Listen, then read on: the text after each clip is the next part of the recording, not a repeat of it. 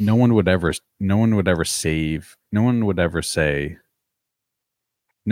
trade.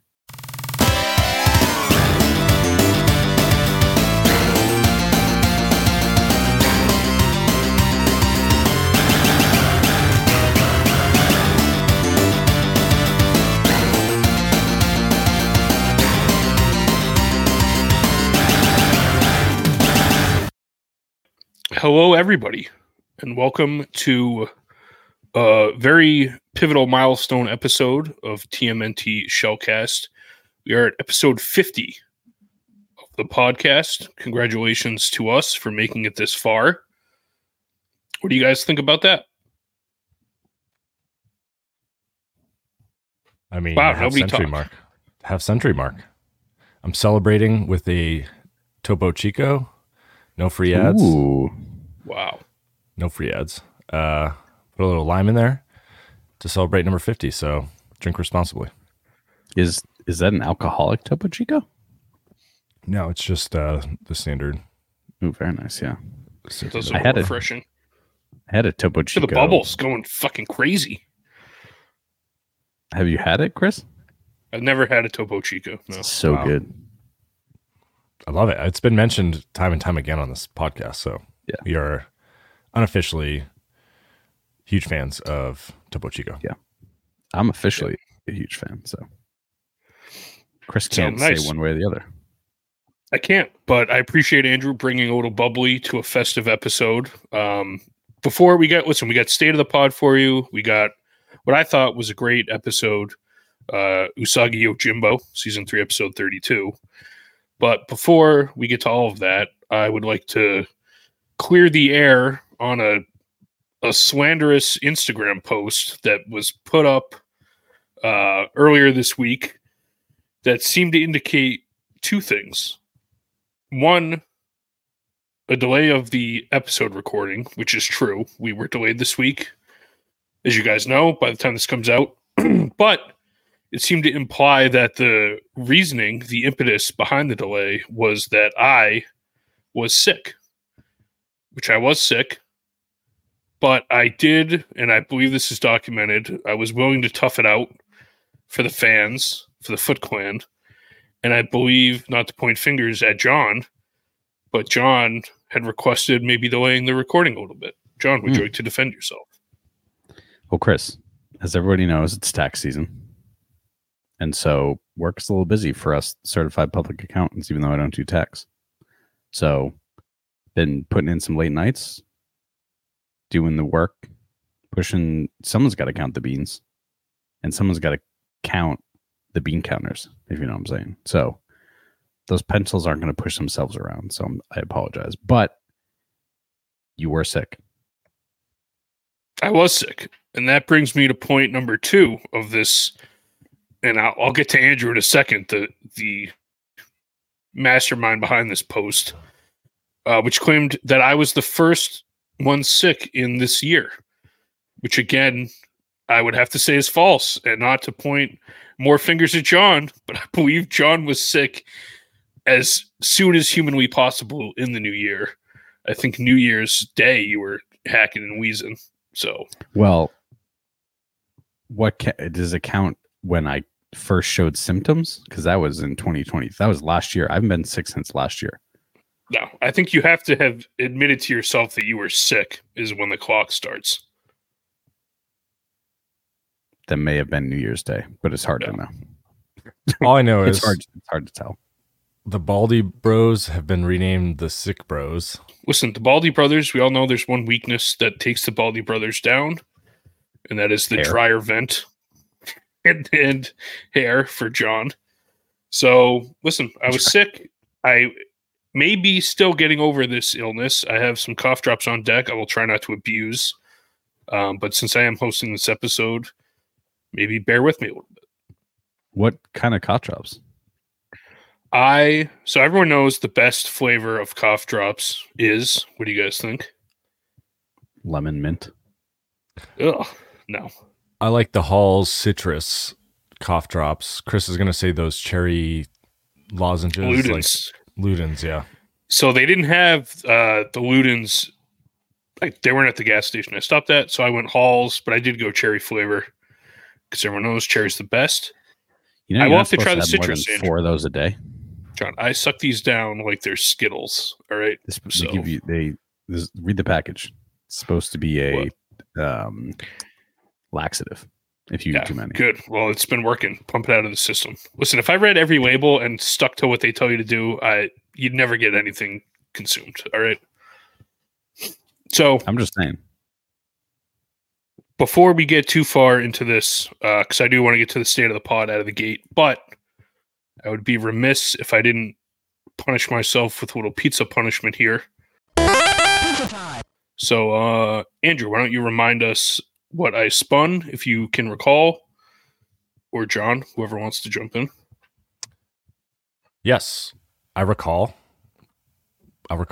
So the first thing that happened was Chris lost the poll and therefore was sent to the wheel.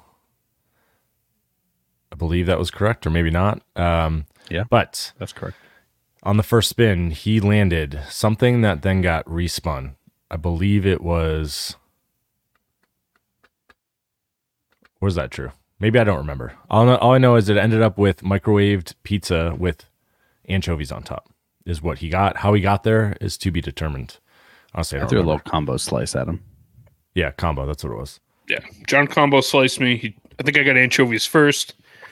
And then he tried to up the ante, landed me on microwave pizza, which I vowed to make a homemade pizza. As you guys know, I always do. I was restricted this week. So all you had to do is microwave it. You could have made a homemade pizza, chilled it, or froze it, and then microwaved it. Well, John, it's interesting you mentioned that because I have a feeling what I'm about to do is a little controversial. What I'm about to explain here. And I could have made a homemade pizza and microwaved it after, but knowing that this might be a little controversial, I wanted to keep some elements of the pizza as pure as possible. So, I microwaved the pizza. My famous Elio's pizza, even though I discovered today, it's not recommended anywhere on. It actually advises against microwaving an Elio's pizza.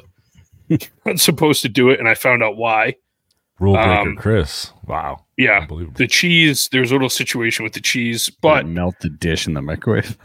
I had to stop the microwave before the allotted time because there were smells coming out of it that concerned me. It sounds like a personal problem. Yeah, but I think I said this when we spun it. We've eaten a lot of anchovies on this pod. Every which way but loose. We've had fresh, canned, you name it. We've eaten them that Swedish way. Fish. Yeah, Swedish fish. So I wanted to maybe open up the interpretation of anchovy a little bit. And what is when you say anchovy, anchovy. Everyone knows ancho chili peppers are a thing. It's bullshit. So wait, I'm not done yet. So what I've done for everyone, I did mix a little bit of anchovy into this.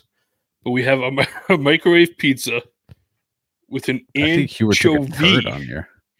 That's ancho chili crisp with a little bit of anchovy mixed in. Juice. Ridiculous. Look how wet that pizza looks. So I'm afraid to tip this because I don't want to get it all over. When you microwave an Elio's pizza, the cheese enters a physical state that I don't know what it is. It wasn't liquid. It wasn't solid. But when I opened the microwave, I just switched plates. The plate was covered entirely in a thin layer of cheese that had then it was sizzling all over the place. So there's not much left on here. It's like when you go to the Mexican restaurants and get the fajita dish, and it's just like... Literally. I walked up to the microwave. I smelled it first, and then it was just sizzling and popping in there. And I was afraid that the plate had cracked or something. So... a little ancho, again, see the V formation? Ancho V on the microwave pizza. I'm going to mute myself while I eat this. You guys may discuss. I mean,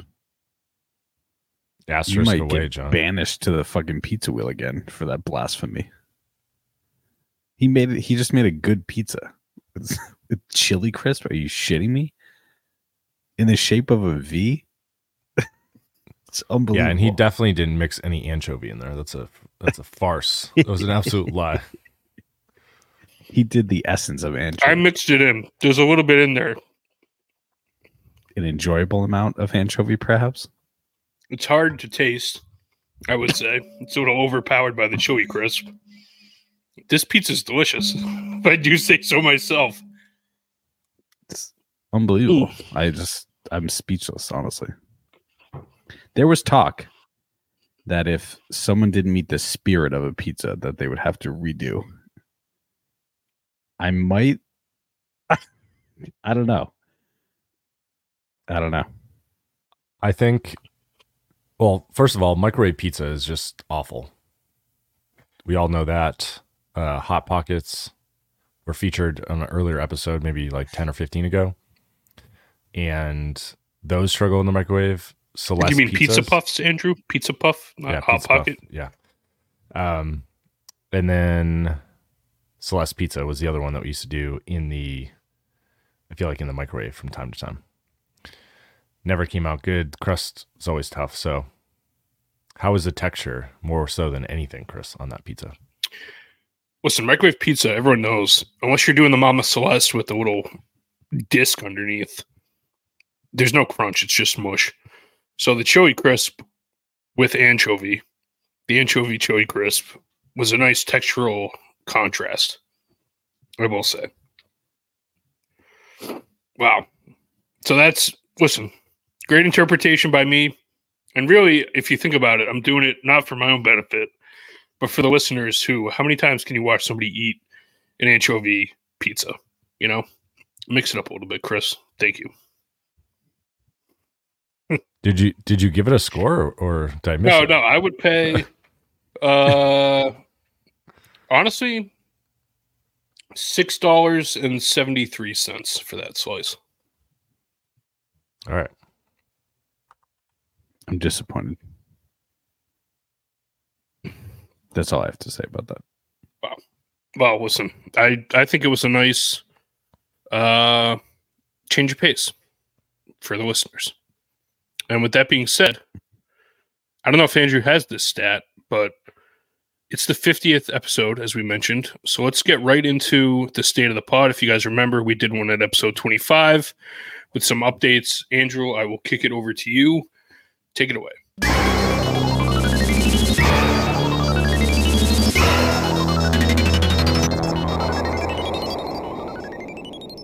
Welcome back to Say the Pod, the second rendition.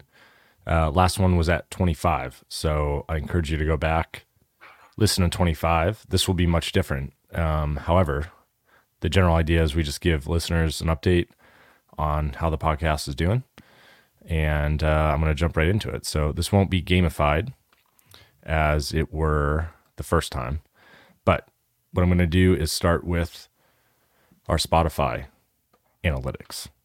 So, number 1 is plays. Anyone have a guess? We'll just do a little guessing game, rapid fire. Guess on plays. Total Like Spotify plays? Yeah. 2,900. No, it's 3,738. So John was pretty close there. That lands us at 54 plays per episode on average, with an audience size of 55 over the last 7 days. Wow. How you doing? So welcome to anyone that's new. If you are, we've got some great episodes for you in these first 50 in particular. This one's also a great one. But what's new this time is Spotify also added impressions and follower stats. So the impressions, we've got just shy of 6,500. So 6,469 in the last 30 days. Can't look any further than that. And then Spotify followers, we are at 110. We broke the 100 mark, the milestone marker, a little while ago. So that's pretty good. 100 people, 110 people are getting alerts from us. We're showing up in their new episodes feed in Spotify. Yeah. We are. They might even be waiting. They're anticipating us coming on. Yeah. And I am now sharing the screen. This is a little behind the scenes look because we have geographic This is locations. crazy. We did this a while ago, but I'm going to run through it real quick here. We're not going to do the guessing game, but number one geographic location for listeners is United States at 83%. The UK is at 4%. Australia is at 3%. Canada at 2%. The Netherlands Shout out at Toronto 2%. Dave. Yes. That's Dave. Toronto Dave. It's all Toronto Dave up there. Absolutely. And then we've got a whole bunch under 1%. I'm just going Wayne to go Gretzky. We don't know. down the list. I'm going to say the country. First thing that comes to your mind, you guys just blurt it out. All right. Germany. Wiener Schnitzel. Sausage. Ireland. Potatoes. New Zealand. Kiwi. Lord of the Rings. Denmark. Anne Frank. Wooden clogs. Spain. Ooh, Clams. Wine. Norway. Roald Dahl. Fjords. Mexico. Cactus. Enchiladas. Brazil. Soccer. The Amazon. France. Wine. Croissant. South Croissant? Africa. Sharks. Mandela. Japan. My wife. What's the thing? Pagoda? Pagoda. Serbia. Montenegro. Yeah. Italy. I went there. Pasta. Netherlands. Holland. Purple. Finland. Fish. Yeah, I guess. I don't know any Indonesia. stuff. Indonesia. Just I think of the map of all the Islands. Yeah. Austria. The Winter Olympics. Argentina. That was a nice one, John. Light blue. Messi. India. Cricket. Yeah. Cricket. Croatia. Game of Thrones.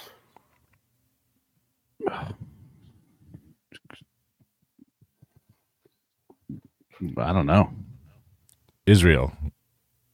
Just Jewish Olive people, bread. I guess. Taiwan.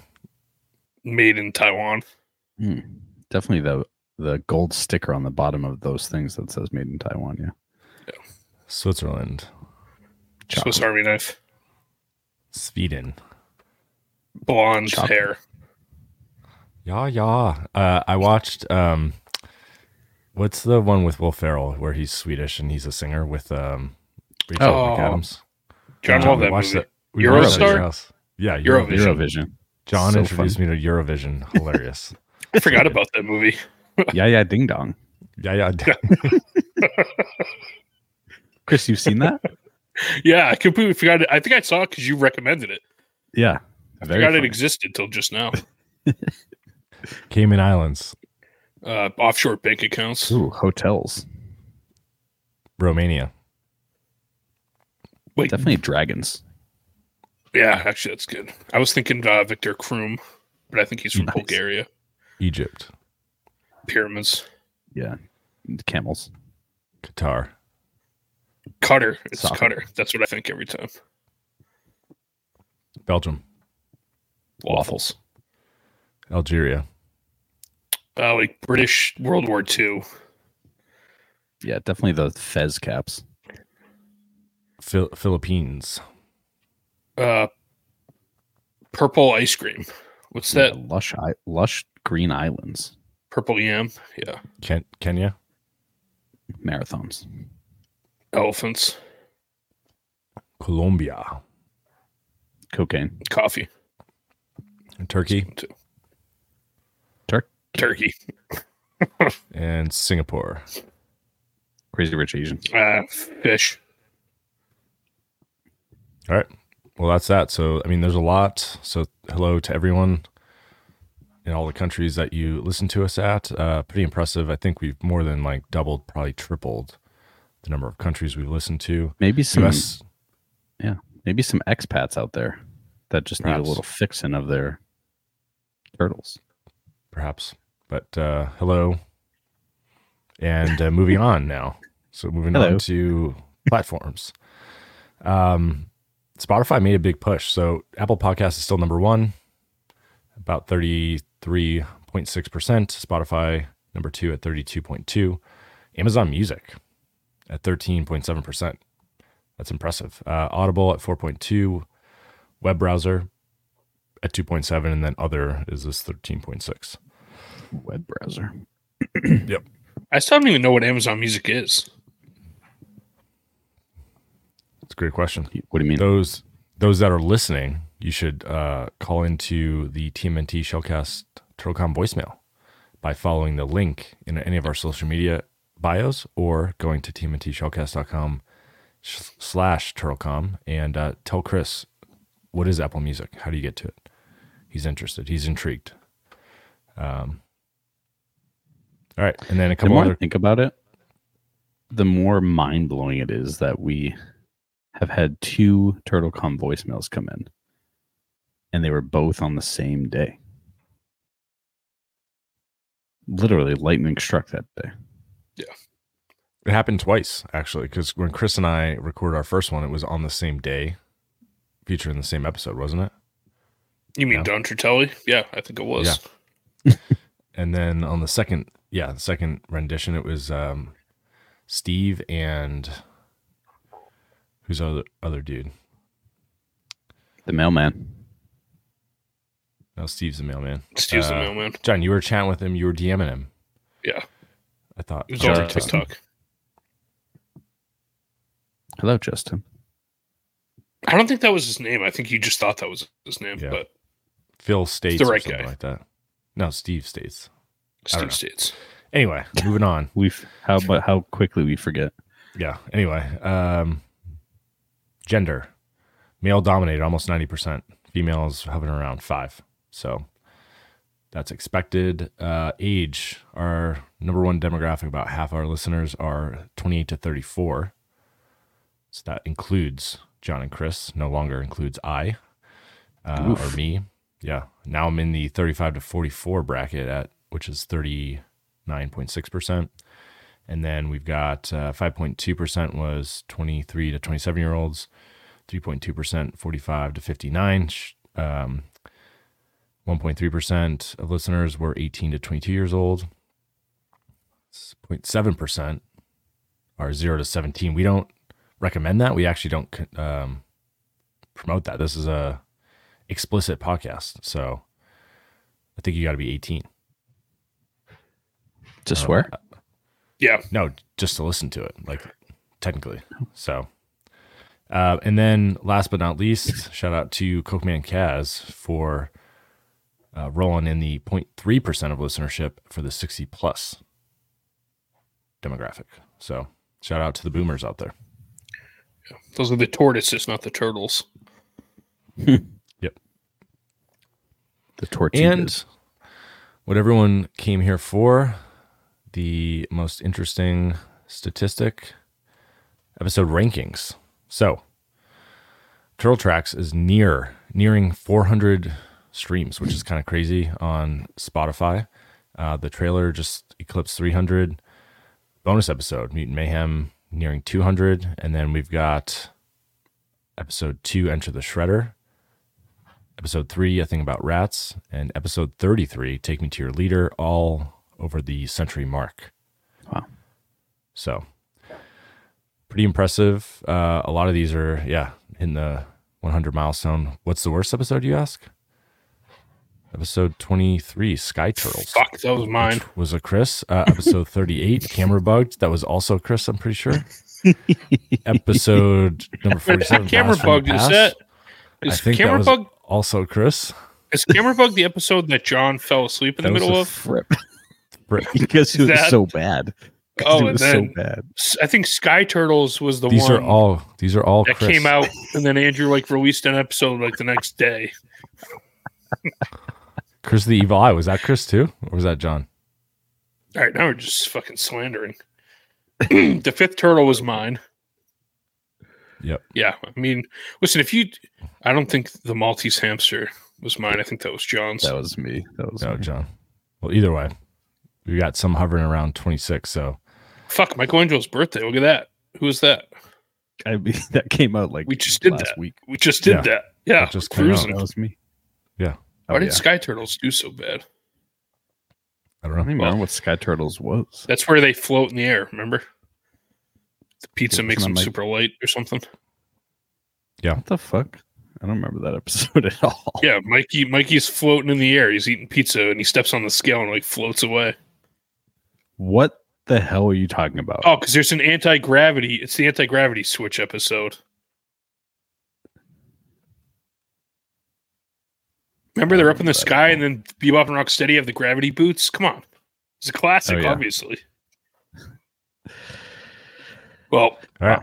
Well, that was the Spotify. Now I will also share the YouTube behind the scenes. So, this is where I really shine. This is my BTS. people. so we just eclipsed 2,000 views so far, which is kind of That's wild. incredible. Yeah, quite incredible. So 2.1K views, watch time, 241 hours. It's pretty impressive. And we have 27 subscribers. Nice. Shout out everyone on YouTube. Top Shout out to the content. We're looking at episode 1 at 126 views. With no So- video, mind you. Yeah, no video. It's quite wild. That caused a lot of tension Yeah. in just a little behind the scenes, a lot of tension over that Yeah, video I don't even. That's so far in the past. I hardly remember that. because it was all your fault. Well, listen, I'm a next play guy. Can't change the past. And then rounding out the top 5 on YouTube, TMNT Shellcast number 11, Case of the Killer Pizzas at 82 views. Number 15, New York's Shiniest at 81. Burns Blues at 66. And Camera Bugged at 61. So that's a crazy thing. look at It's, that. like, quite popular. Sky Turtles too at 61 views. So that's I weird. drive This is people to just- the YouTube. That's Learn what I those do. numbers. You may. I'm stat padding on YouTube, baby. I know, just fucking clicking away. Big Erd. Big L, whatever couple- his name is. Couple other stats from YouTube impressions. We've had almost 100,000 impressions all time on YouTube. Click-through rate 1.2%. Average view duration 6 minutes and 53 seconds. Not So, great. Not great. Hey, listen, it For counts as a play. You got to keep 2 them for a minute. 2-hour podcast. We get 6 minutes. Yeah.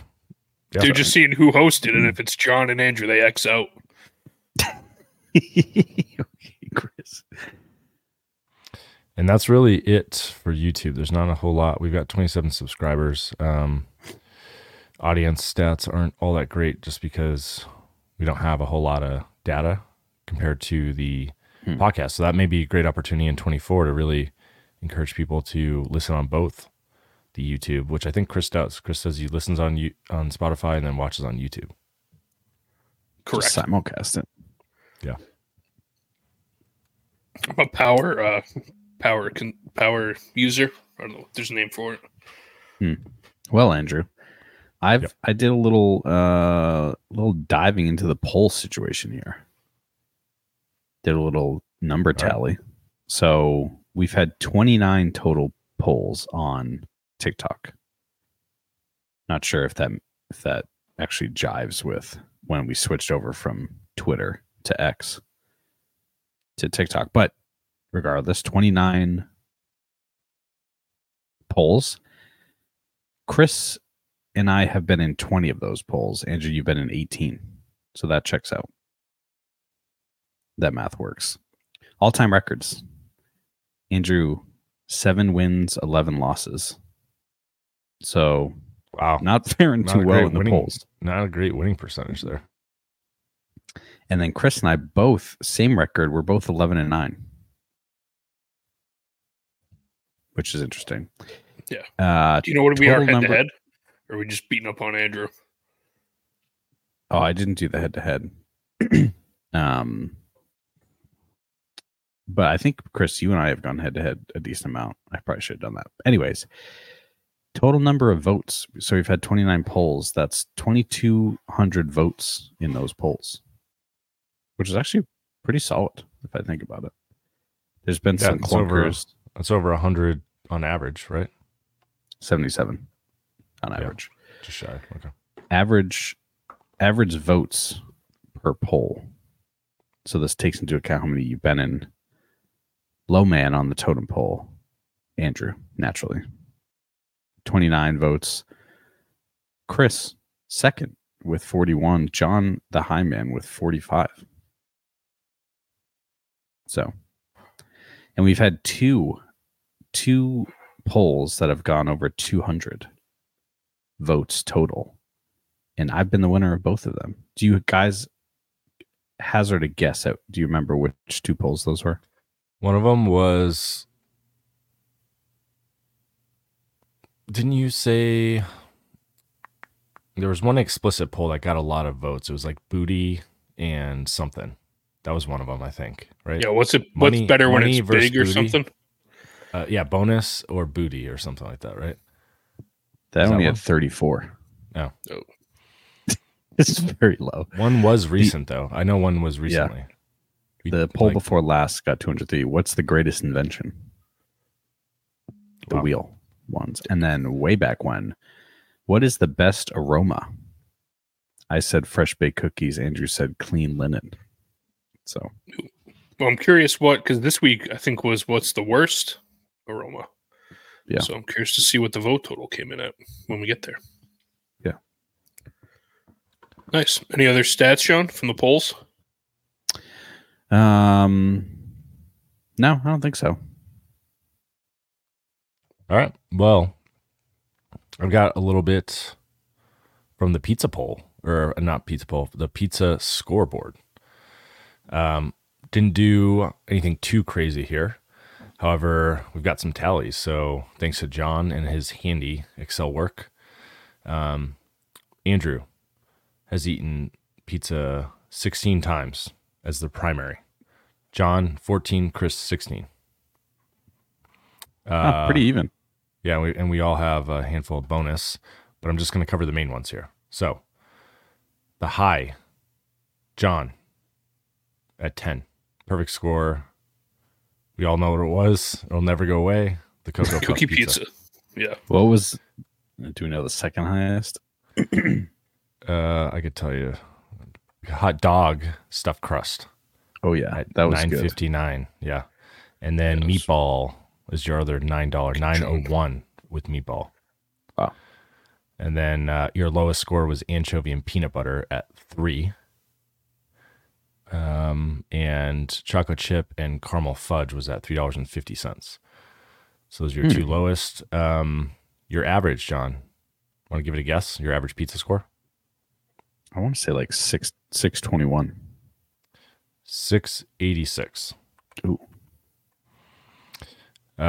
Second highest score would be Chris, brother number 3, if you go in order of age.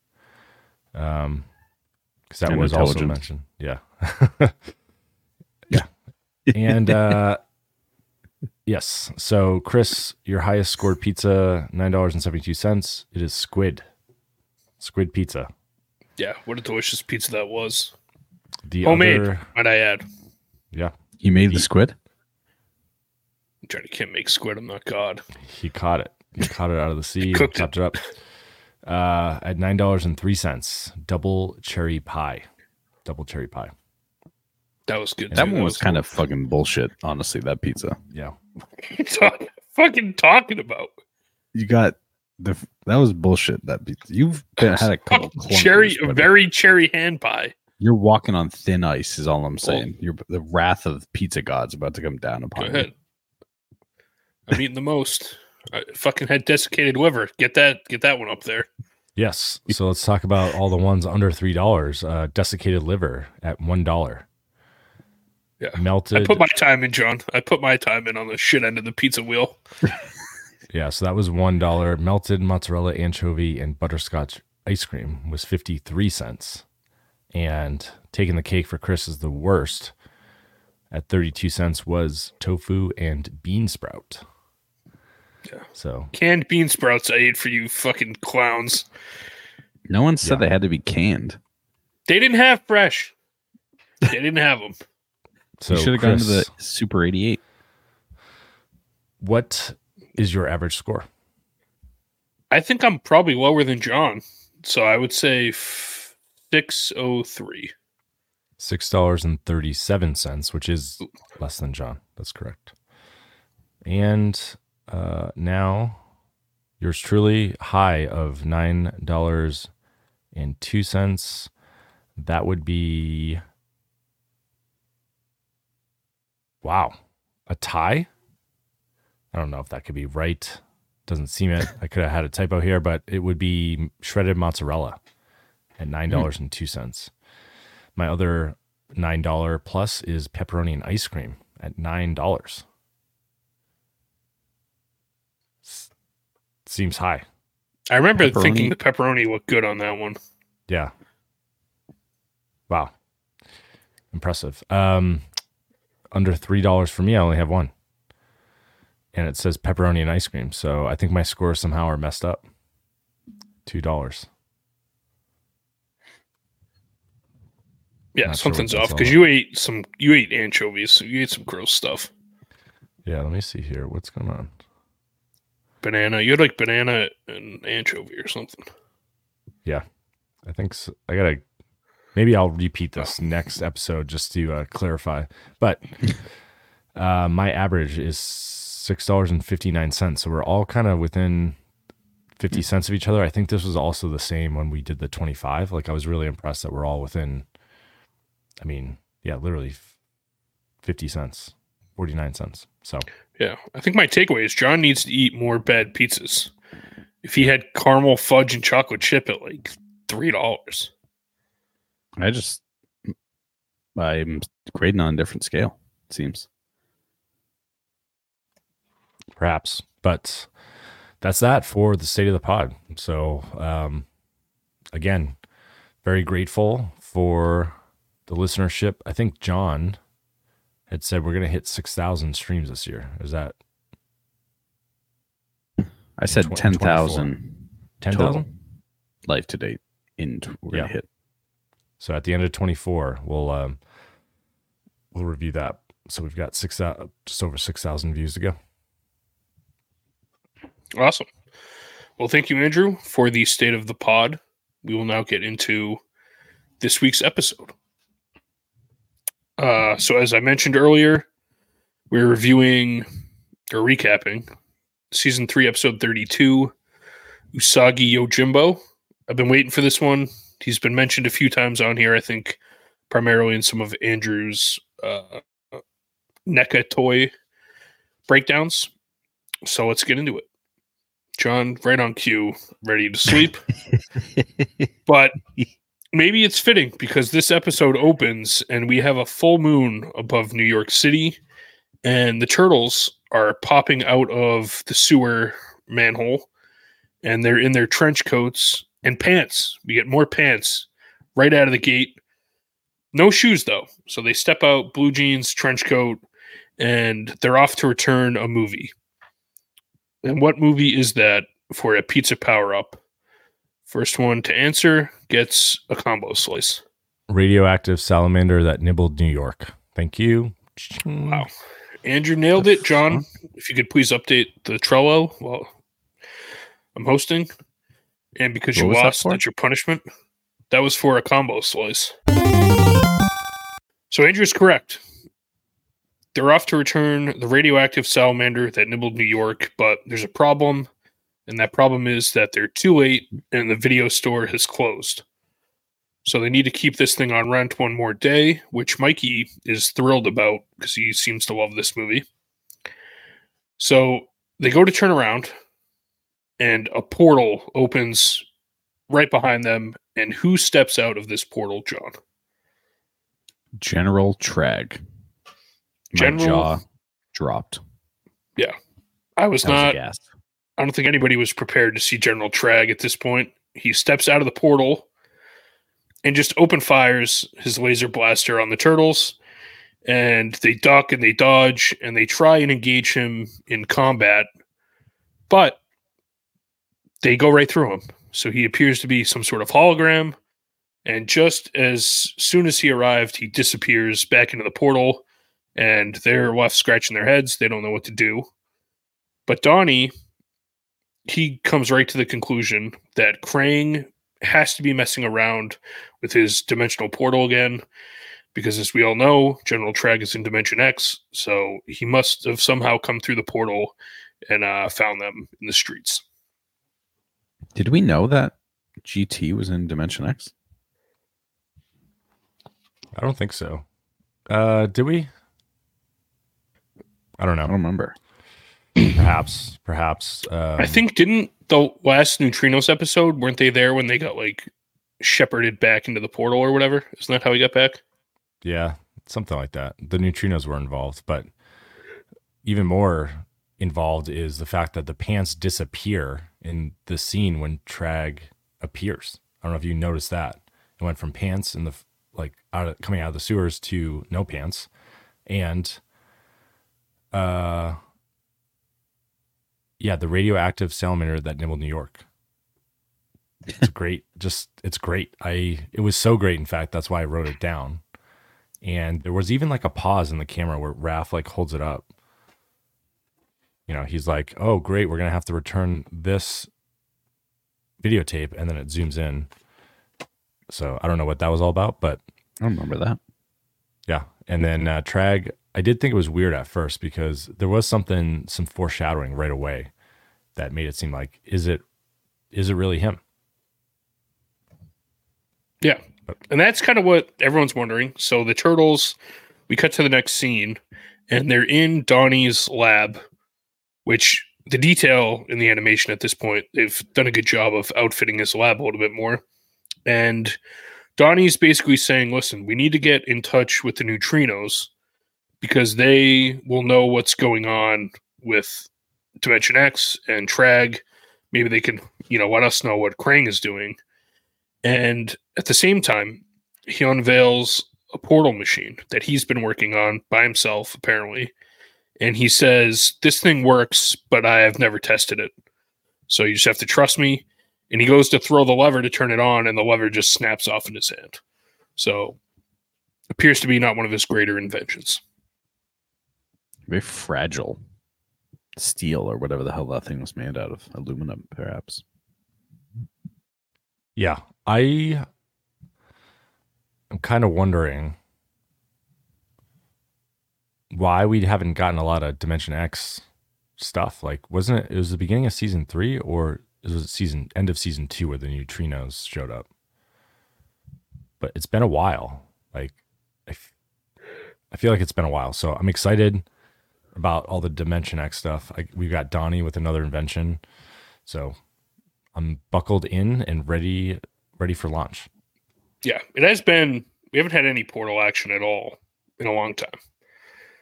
So if you like portals, this is the episode for you, because we now cut to the Technodrome and Krang. I wrote the word, he's lambasting Shredder in the Technodrome, and he's hammering him with questions about, he says, what in the blazes happened, Shredder? Why did you bring over General Trag? Why are you fooling around with my portal? Why didn't he materialize fully? So right out of the gate, it's clear that Krang is not behind whatever's going on, and he's just trying to figure it out just as much as the turtles are. Yeah. Do we know how they have enough power for this thing? They clean the outside. Has this been the struggle the whole time? Is enough power to when did they get open the portal? When did they get power? Actually, that's a good point. Because that stopped being an issue. I don't even remember when. Was it when they get the nuclear sub power? Is that everything's up and running now?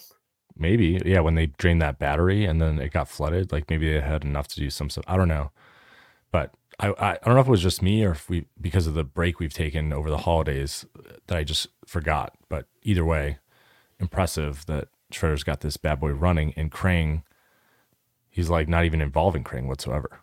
Yeah. So yeah, exactly. So Shredder's like, Krang, settle down. This, he calls it the transporter.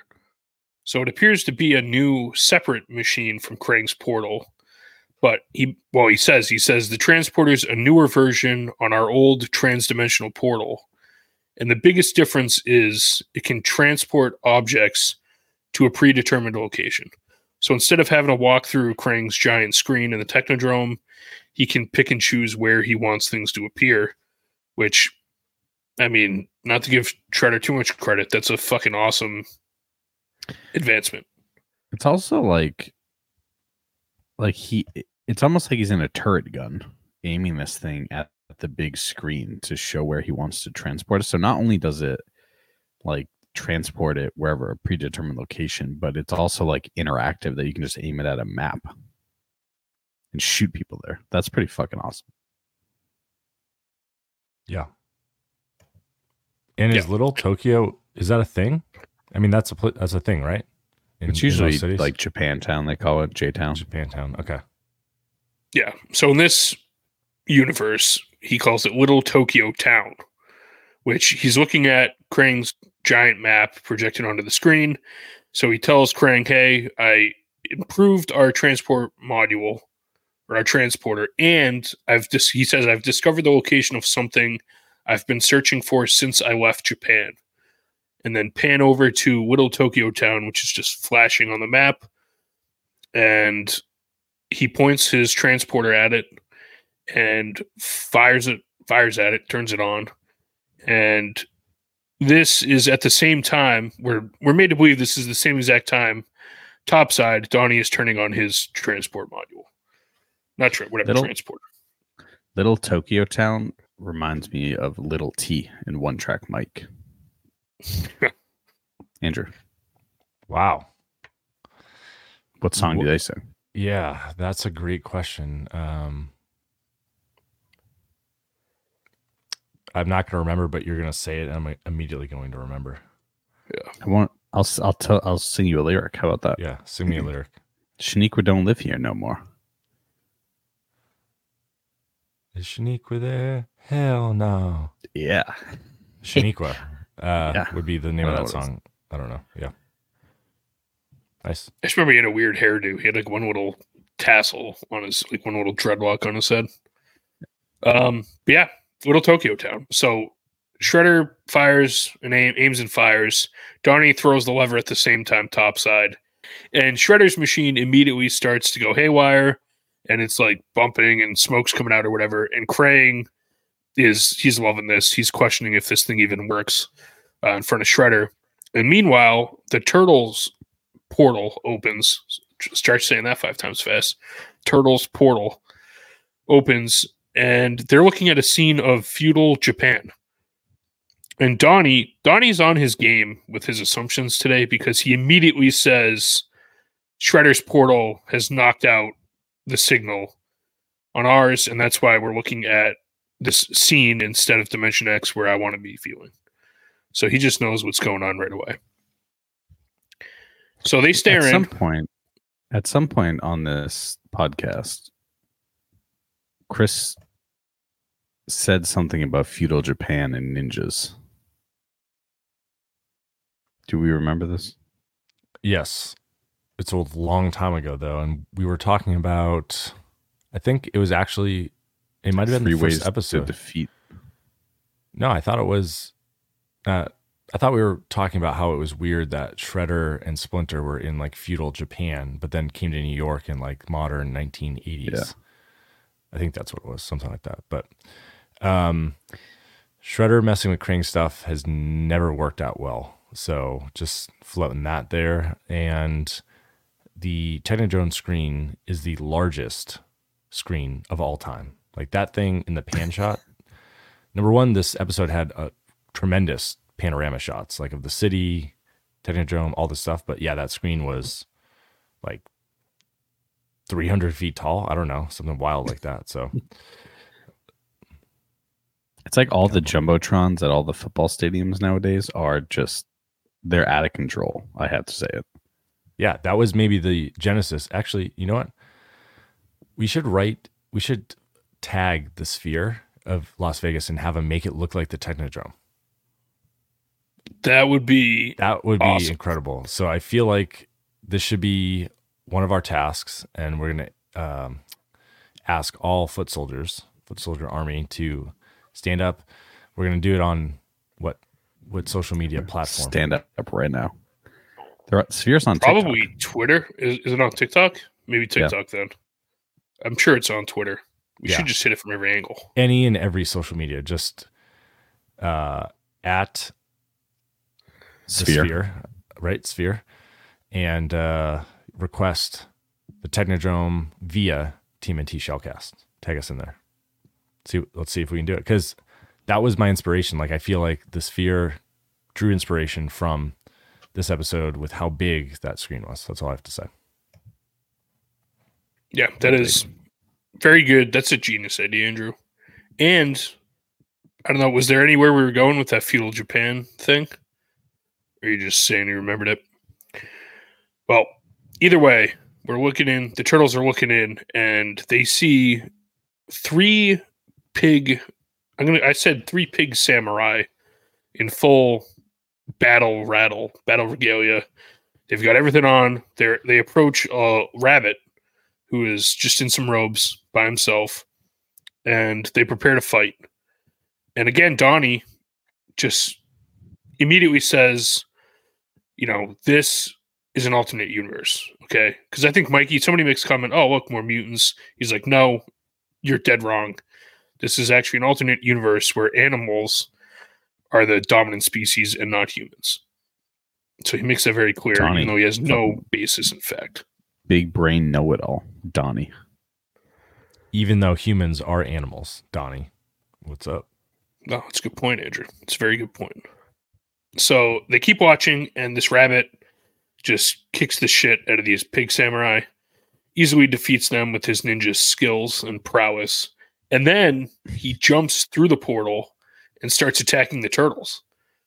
So Raph and Donnie, they're easily defeated. I think Raph tries to throw his sai or something. They get tossed. Donnie's bow staff gets sliced and diced like a Slim Jim. Leo, of course, is the only one that puts up a decent fight, but his sword fails him, shatters, and Mikey saves like the butter. day. Yeah, Mikey comes around the corner with butter. Yeah, with a pizza, and he just pies this rabbit in the face with a pizza, and that just crumples him. He goes down, and Splinter pops in right at the last second. He grabs the sword, so they've disarmed this rabbit with pizza. So shout out Mikey for that. I can relate to Splinter just hopping in at the end and taking all the loot once you killed the boss. Yeah, that was my move. No doubt. How do you guys feel about flying pizza or like airy pizza, something like that? Or is that too much of a air stretch? pizza? I was thinking we should do something. Flying V, like Chris just did with his anchovy. Fucking bullshit.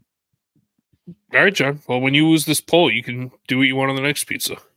I like flying. Something open to interpretation. Wings in a pizza. Wings pizza. Ooh, buffalo wing pizza. I would wow. The little boneless wings. Or maybe rabbit pizza. I thought about that, but I'm not trying to buy a cook rabbit. Yeah. Flying pizza it is. So unprofessional. It's unbelievable. All right, so let's add. He looked right at you. Looked into your soul because he knew that pizza in your heart of hearts was bullshit. Yeah, head on over to YouTube to pump up the views. But Marshall just walked past. We're like nearing the 1 hour mark. So if you are listening to Spotify, hop over there and see Marshall, as John says, look into your soul. Guest appearance. Yeah, let's add. I say we add. I don't know. Call it flying pizza, maybe, and let that stay open to interpretation. But they've defeated this rabbit, and he is accepting defeat. He's in awe. He compliments their fighting style. He's like, "What kind of fighting style is this? I've never seen it before." And Splinter, always up for a joke, says slapstick. Ha ha ha. Gets that joke in. And the rabbit says, "Listen, I surrender. Please show me mercy and train me in your fighting style. I need to know what this is. I need to be trained in it. It's the best thing I've ever seen." And then he reveals that his name is Usagi Yojimbo. And Splinter's like, oh, I know exactly what that means. For a pizza power-up, a respin. What does Usagi Yojimbo translate as, according to Rabbit Sugar? Rabbit bodyguard. John got it in first. John, please give yourself a respin. John didn't wait for Chris to finish his sentence, but I'll let it slide.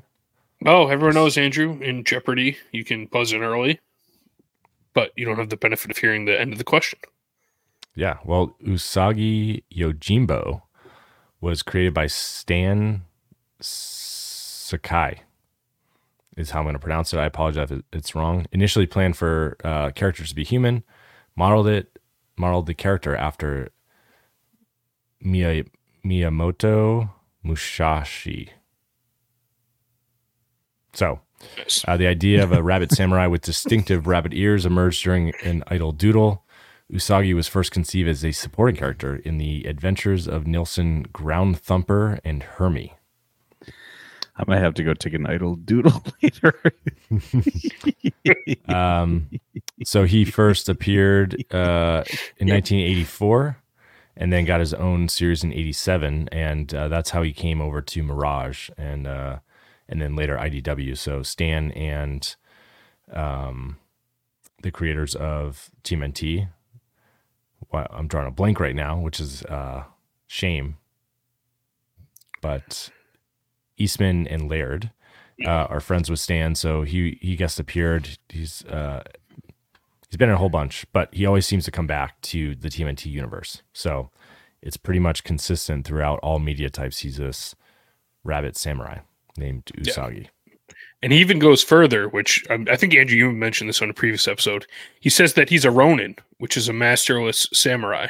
So I believe, correct me if I'm wrong, Andrew, you said the Ronin comic series was based in part, like, wasn't Usagi Yojimbo the origin of that? Or, like, originally he was the Ronin or something?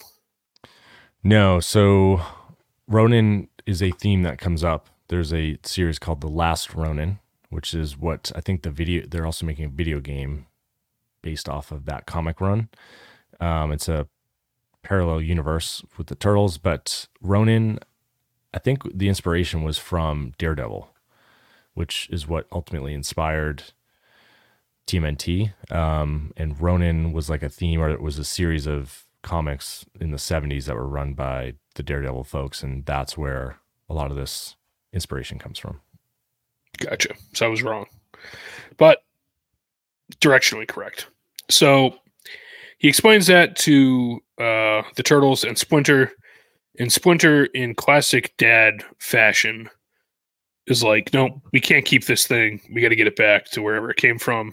I don't want to deal with the responsibility here. But Donnie steps in and he says, listen, even if I wanted to get Usagi back to his dimension, there's no way to do it because we got knocked into that dimension by chance, and I don't know the coordinates. So there's no way we can actually get him back to where he needs to go. And Usagi is now, at this point, pioneering and cheering for himself to stay. So he says, I have no reason to go back. Please just let me stay and learn to fight in your fighting style. And they all high five. And then the Turtle's like, well, if you're going to live with us, you need a disguise. You can't go around as a rabbit. Yeah, that sucks for him. He just leaves his home. And I noticed here too, I feel like we haven't gotten this in a while, but Raphael and his like one-liners that break the fourth wall and like talk to the audience, he had a couple like basically back to back. This one being, there's just another dimension with new mutant animals and they just happen to speak English. So I liked it. I missed it. Yeah. This was a sound episode all around. In this immediate next scene, though, do you guys recall? So these outfits that the Turtles are wearing, do you recall me showing from the San Diego Comic-Con like last year the prototype models for a future release in these same outfits? No. If not, I encourage you to go back and check it out because there was a sneak peek I'm like, man, I remember talking about like, man, those are cool. I can't remember which episode they came from. It's episode number 50 from season 3, episode 32 of the 89 season. So there we go. That's a lot of numbers for you. Yep. Yeah. 1, 2, 3, 4, 5. So Andrew nailed it because I put these in quotes as the turtles' cool disguises. So No pants. Yeah, we cut topside. They're in sunglasses, leather jackets, bomber jackets. They've got high top sneakers on, no pants, as John mentioned. And then Usagi is just in like a Grim Reaper robe. He's out of theme. He looks like the Grim Reaper. He's got the hood up and everything to cover his ears.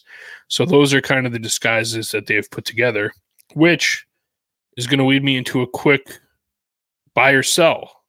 Turtles costume editions.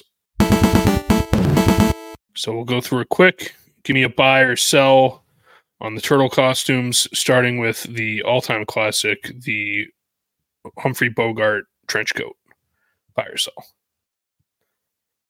Buy. I'm going to sell that because it makes the turtles look fat. Sometimes. It's like iconic. chunky. It was in the movie. It was in the TV series. It's hard. You can't not like it. I mean, it's their look. Yeah. It just reminds me of flashers. Like, no one wears a trench coat and has clothes underneath, is all I'm saying. Yeah. So I've said this before, I don't think on this show, but a trench coat, you either have nothing underneath or something very fancy, like a suit. It's the two extremes of clothing that exist under trench coats. But I will buy, Andrew, to Andrew's point, they're iconic. Specifically, Raph in a trench coat. He's cool. All right. Next one is the dock worker outfits. The dock worker, as I call them. The little beanies on, jean jackets. Buy. So Those beanies I don't like jean jackets. are great. Canadian tuxedos. Get out of here. I love it. I loved the hat. Specifically the hats. It would have been nice to have some visuals to go along with this, Chris. All I'm saying is, Yeah, I did it. Listen, It's hard to remember. If you want to peek behind the curtain, I'm doing this on a whim because I expected the 50 episode State of the Show pod. I'm fucking losing it. State of the pod to take a little bit longer, and I didn't have a segment prepared. But so this is a good time to go through a segment. I buy the dock fucking workers. segment on the fly. Jeez. Yeah, You had that's how actually I week to do prepare for this episode. I know. Did you not listen to any? This is classic, John. I just explained why, which wouldn't have mattered if I had prepared. No, but if you remember, Sabotaging Chris, my Andrew show. said keep it a tight 20 for the state of the pod. Yeah, it took us like 10 minutes. No, I think I was pretty close to 20, wasn't I? 20 to 30, I feel like. Costume number 3. The bald face April costume that was given to them. So, Yeah, that one sucks. Is that the same one that he wore when he was doing the pizza delivery for Out of This World Pizza Yeah. or whatever? It yeah. was? Yeah, that one freaks me out. Also, the one, I believe Michelangelo was wearing that when Vinny died. Oh, yeah. Oh, yeah, when he Might was be in right. there, I believe so. Costume 4, the Musketeer outfits. So, I hated that whole episode. I'm not into what like century or what genre. That's was that from? Renaissance, like France. Yeah, get the fuck out of here. Yeah, fuck that. Fuck those costumes. All right. Bearded I'm back. construction workers Froze for a sec. costumes. So, I'm buying What are because they those were ones? wearing sunglasses, I think, right? Yeah. oh yeah, that was my episode with the. Yeah, those are good. I'm buying All right. those. And then these ones, the cool guys, the cool disguises. I love. I'm buying these. bomber jacket. Weird no pants though. I mean, they had shoes on too. It was kind of a, I don't know. They just forgot to draw them, I think. I think I was thinking about this. If you put pants on them, they become too similar to the punks, and they seem like bad guys. That's my Perhaps. view on it. At least. How long were you thinking about that? All week.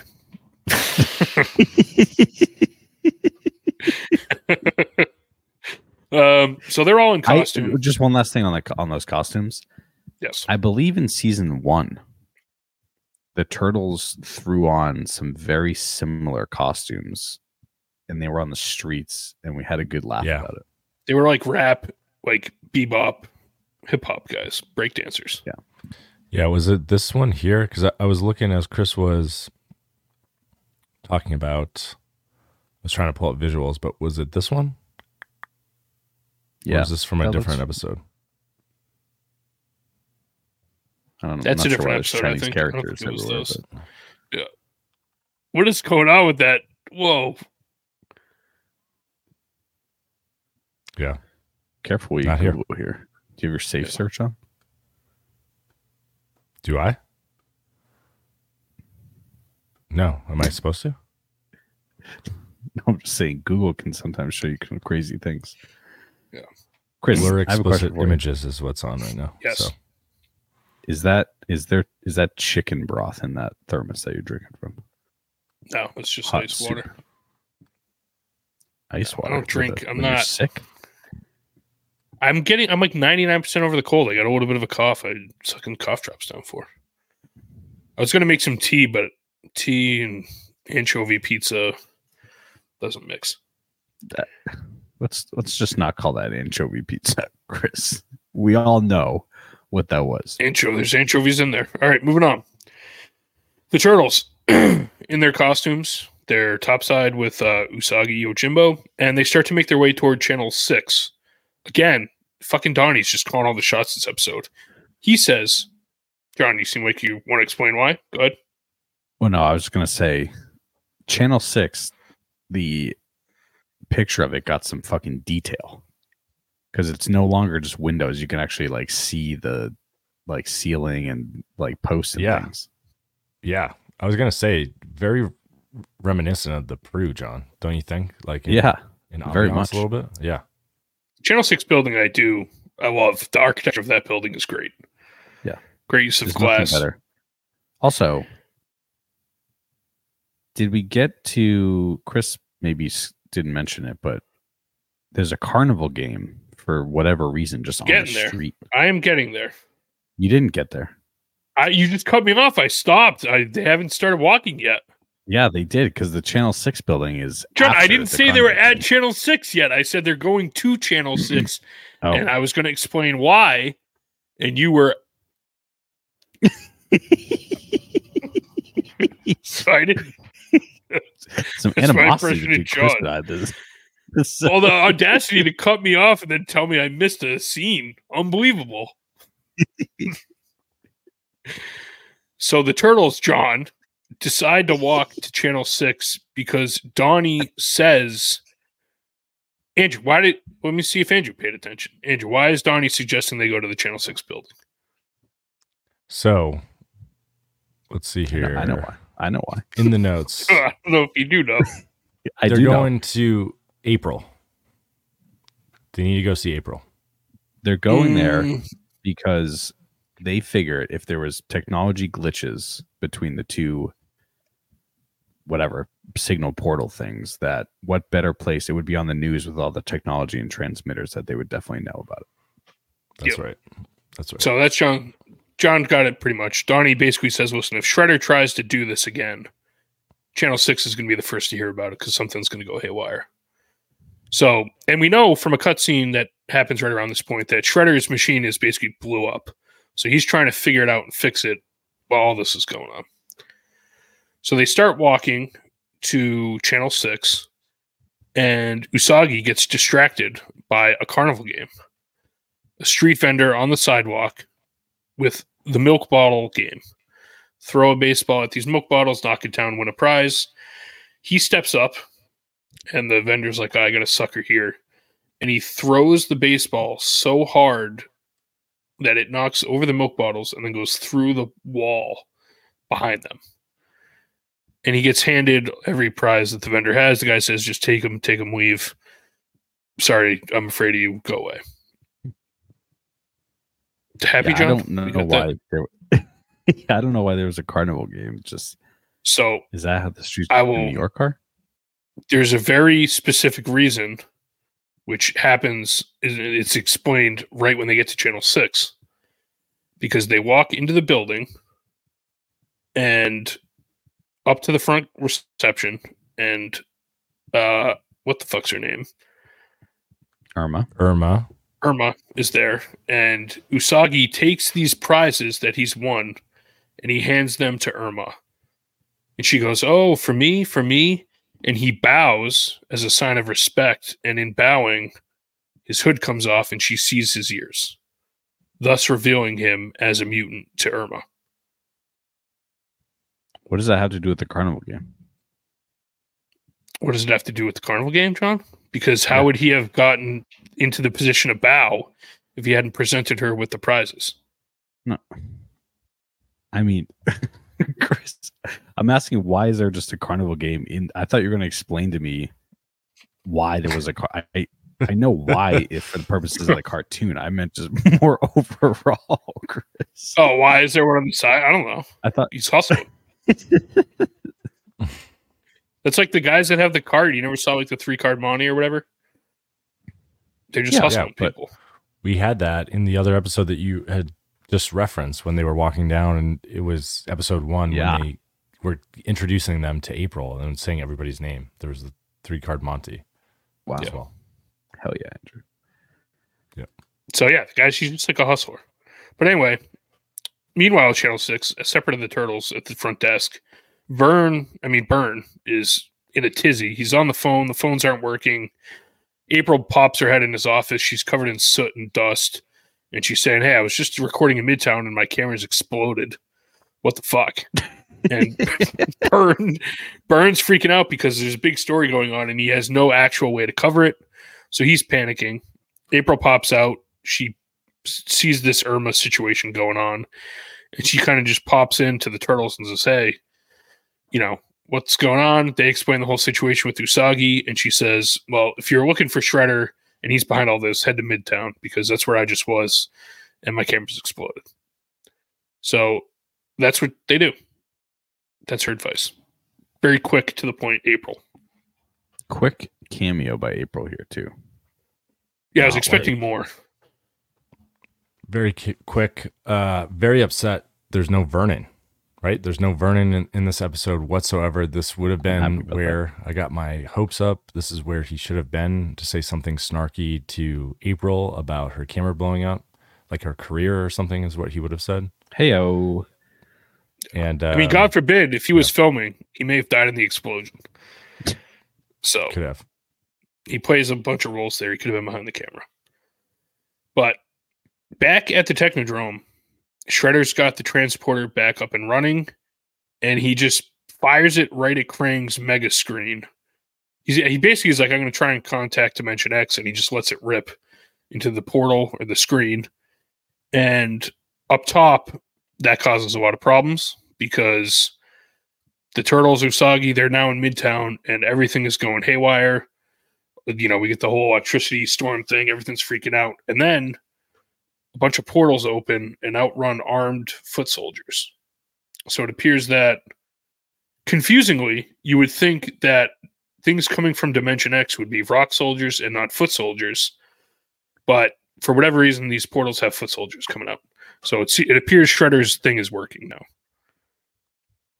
Why did they leave so many foot soldiers behind in Dimension X? Or do they just set up a factory there and maybe that's where the rock soldiers are making new foot soldiers back in Dimension X?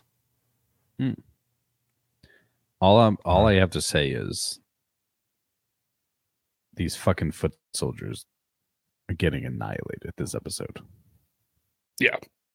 So John hits it. They run out of the portal. Usagi looks at the turtles and he's like, "Are these friends or enemies? What's going on here?" And the turtles say these are enemies, and he just springs into action. He slices one in half, hot dog style, not even hamburger. He goes the long way, slices the first one in half, then he cuts.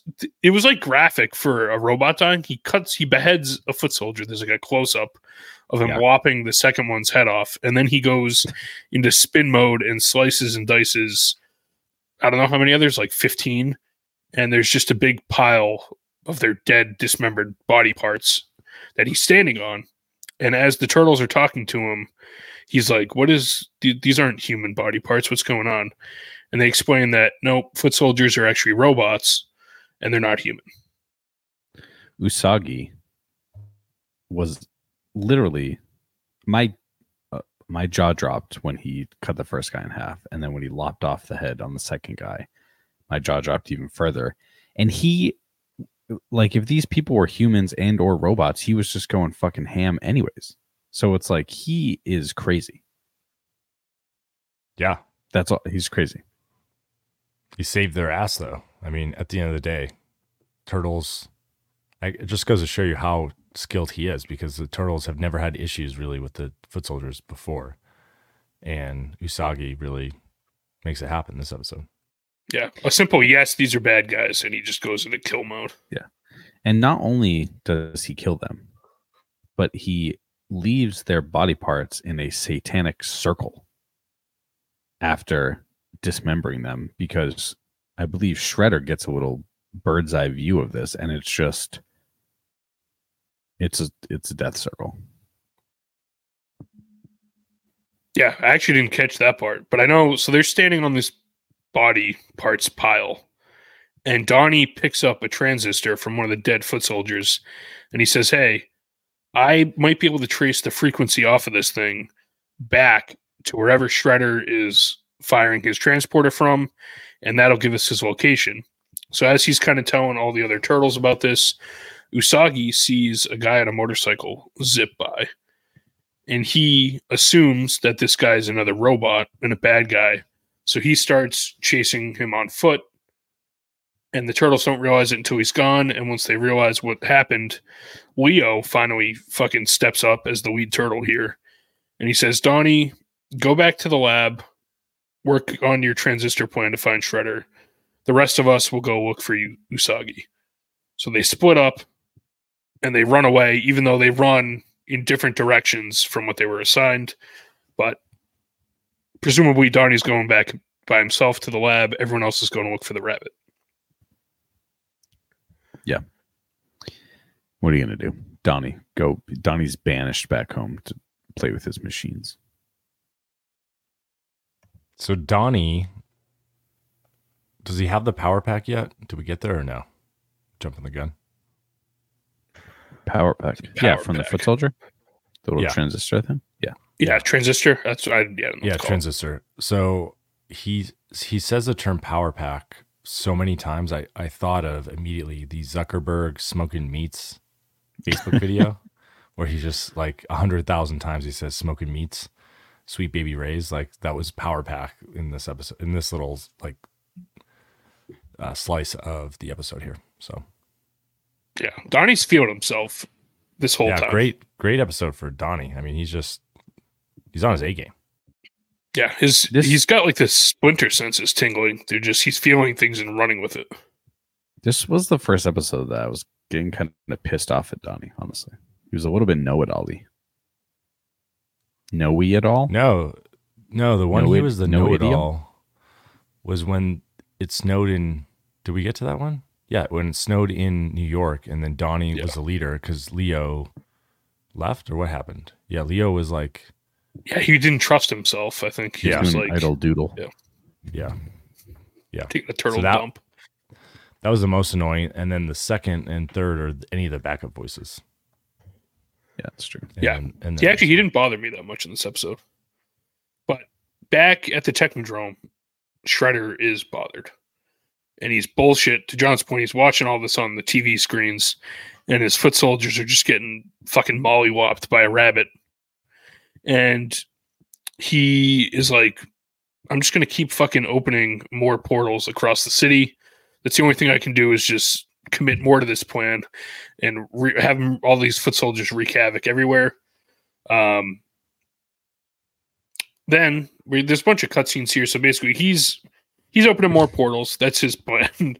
Usagi has run out of gas chasing this motorcycle, but conveniently stops outside a restaurant that just has a big fucking rabbit face on the wall. First one to answer the name of the restaurant gets to steal a power up from the other person. Does anyone remember the name of the restaurant? No. Lucky Rabbit's Foot. Nope. Nobody wins this prize. It's called the Rabbit Hutch. And it's a big rabbit face. It's teeth of the door. And Usagi's like, well, I'm a rabbit. That's a rabbit face. So I guess I'll go in there because that must be where I need to be. And he walks in and he's confused. Serendipity, if you will. Yeah. The owner confuses him for an employee. In a classic sitcom gag, all the employees in this restaurant, are dressed like rabbits. He is a rabbit. So the guy's like, get in here. You're late for work. He doesn't question anything. He just starts working. And then we cut back to Donnie. And he's in his lab, his lair. And he is, we don't know how he did it, but he was successful in being able to trace the foot soldiers. So he's looking at his radar screen with Splinter, and they notice that all the foot soldiers are converging on one spot in the city. And Splinter's like, oh, that is the Far East Animal Museum in Little Tokyo Town. And it houses a collection of, quote, ancient Oriental relics related to animals. So he's like, Shredder must be after something in that building. That's what he's doing. So they've kind of patched together Shredder's plan at this point. There's fucking a lot going on right now. Yeah.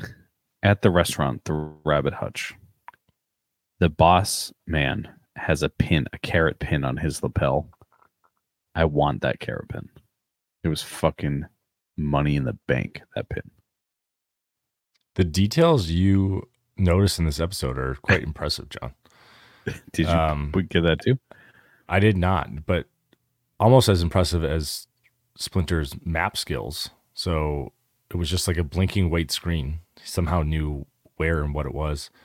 And all this convenient knowledge about this place. Like just classic Splinter, just showing up, doing none of the dirty work and just like giving them the info. Yeah, it reminds me, I was thinking, like he just stumbles in, like when we'd be watching TV and Dad just stands, he would walk in and stand in front of the TV eating like popcorn or whatever.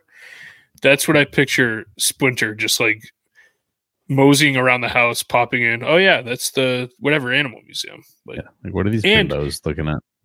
Yeah, not only does he know what it is, he has a friend. He's like, my old friend Obento is a guard there. So let's check in with him, make sure he knows what's going on. So apparently Splinter's got a whole social circle that nobody knows about. Yeah, why would he have a friend there when he's been living he's been a rat his whole time in New York? More or less. Less. I don't know. No, he wasn't a rat the whole time. I mean, he showed up, he was human, so maybe he made a friend pre-mutation. He was living in the sewers, but he didn't mutate until after. I question Obento's friendship judgment if he's befriending fucking mole people. Maybe they go back to Japan. You don't know. And then he traveled here. There's any number of ways they could be friends. But I agree. I was shocked that they just happen to be buddies. And it's kind of like he's like free advertising for his buddies' Far East Animals business. Yeah, it's like in Wayne's World when they're eating the bag of, I would never sell. And he's like, but this refreshing Pepsi. Yeah. It's like some people do things for money. That's just not right. We may or may not have a TikTok of that exact clip. Wow. Oh, yeah, we do. I think that was my suggestion, actually. Was. One of our better ones. Well, we go to the museum. We cut to the museum. And Obento is... They said he was a guard. He's more like the keeper of this place. But he's tending to the museum. And foot soldiers burst in. And they steal a giant urn that Obento calls Baby Son. He's like, don't take Baby Son, please. And they also take Obento hostage. And he's forced to look... fucking urn. Yeah, it's giant. Ever. It's probably 30 feet tall, if I had to guess. What is it? I was like, this guy's guarding this giant urn. Why? And it's like an egg, but if you were an upside down egg, if you will. Like a pear, if you're trying to stand a pear on the skinny end. Yeah.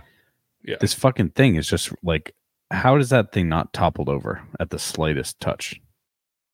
Yeah, at the slightest touch, number one. But they steal this urn, they take Obento hostage, and then they force him to look on as a couple foot soldiers drag this giant egg to the top of a smokestack at like a power plant. And they drop it in the top of the smokestack, and it falls all the way down to the bottom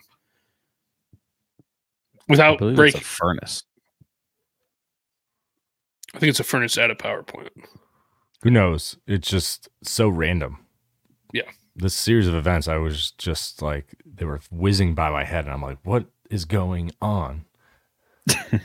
Yeah. There's this. I couldn't make sense of it. Like honestly, as it was happening, I'm like, what could possibly emerge from burning this urn? Yeah. Or egg, and this is the classic Turtle episode format of there's a bunch of things going on separately and then they all converge. So there's just cutscene after cutscene. It's chaotic. So the egg goes down the smokestack, and then we cut back to the rabbit hutch, and Usagi's like, he's turned the store against the restaurant owner. He's saying that this guy's enslaving all of his brethren because these rabbits are working and they're not getting paid and all this stuff.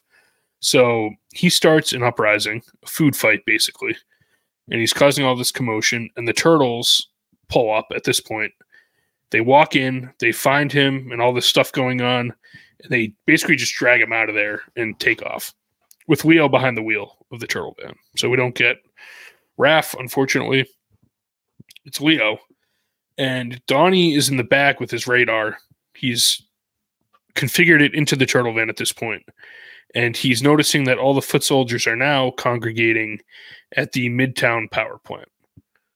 So off they go to the Midtown power plant, which is where Obento is with this egg. So once they get there, this fucking smokestack just explodes. And out of this egg hatches what? Andrew. Baby son. Yeah, so it is a dragon. False. It is not a dragon. Technically. John. There's very important when it comes to dragons and how they are depicted on what they actually are. Was there a question in there? Yeah. What is the animal as drawn? I will give points to whoever can guess. Oh. It's fucking Drogon, Chris, from Game of Thrones. I know it is. I believe that this is the same character in Mulan. The little red. Yeah, it's a serpent, Chris. It's a fire-breathing serpent with wings or something, right? I'm not sure. All right. The answer is a drake. It has 4 legs, no wings. But it does breathe. Well, we'll get to that. It does breathe fire. So a dragon, as everybody knows, has 2 legs and 2 wings. I think a wormer has 4 legs and 2 wings. And then a drake has 4 legs and no wings. Something like that. There's a bunch of different classifications. But it's not technically a dragon, even though they call it a dragon. I would just like to clarify. But I'm going to look it up right now and just see what they name it in the episode. Andrew. Dragging these nuts across your face. It's called Baby Son. That's its name. San is a term of endearment in Japanese. Respect. It is not. It is not mentioned in the character list because there's no voice. But when we really get down and dirty and go to the transcript, I'll wait. Go ahead. Yeah. Let me just try to find it real quick. How about you Google Drake while you're at it? Drizzy. Drake's make some pretty tasty treats, if I do say so myself. Drake's cakes. And I'm going to look up quick. Beats, too. Huh? Oh, yeah. Drake's maker of the Devil Dog. Perhaps this was not a Drake, Chris. Perhaps it was the devil dog. The devil's dog. Also, coffee cakes, funny bones, yodels. Coffee cakes are Ring underrated. Drake's coffee cake. It is called a dragon in the transcripts. The smokestack explodes and a dragon emerges. That's off TMNTpedia. We should put a note to amend that because it's wrong. But for the purposes of the rest of this episode, I will refer to it as a dragon. So the smokestack explodes, out pops this dragon, and the turtles instantly retreat back to the turtle van. And Splinter is now calling the shots. And he's like, listen, only Obento can control this dragon because he has been a keeper for however long it's been in that urn. So Splinter says, listen, and this is where you can tell who his favorites are because he orders Leo, Mikey, and Raph to stay and contain the dragon. And then he and Donnie will go rescue Obento. So he basically sacrifices all of the turtles except Donnie, who he takes with him for the more important mission. Yeah.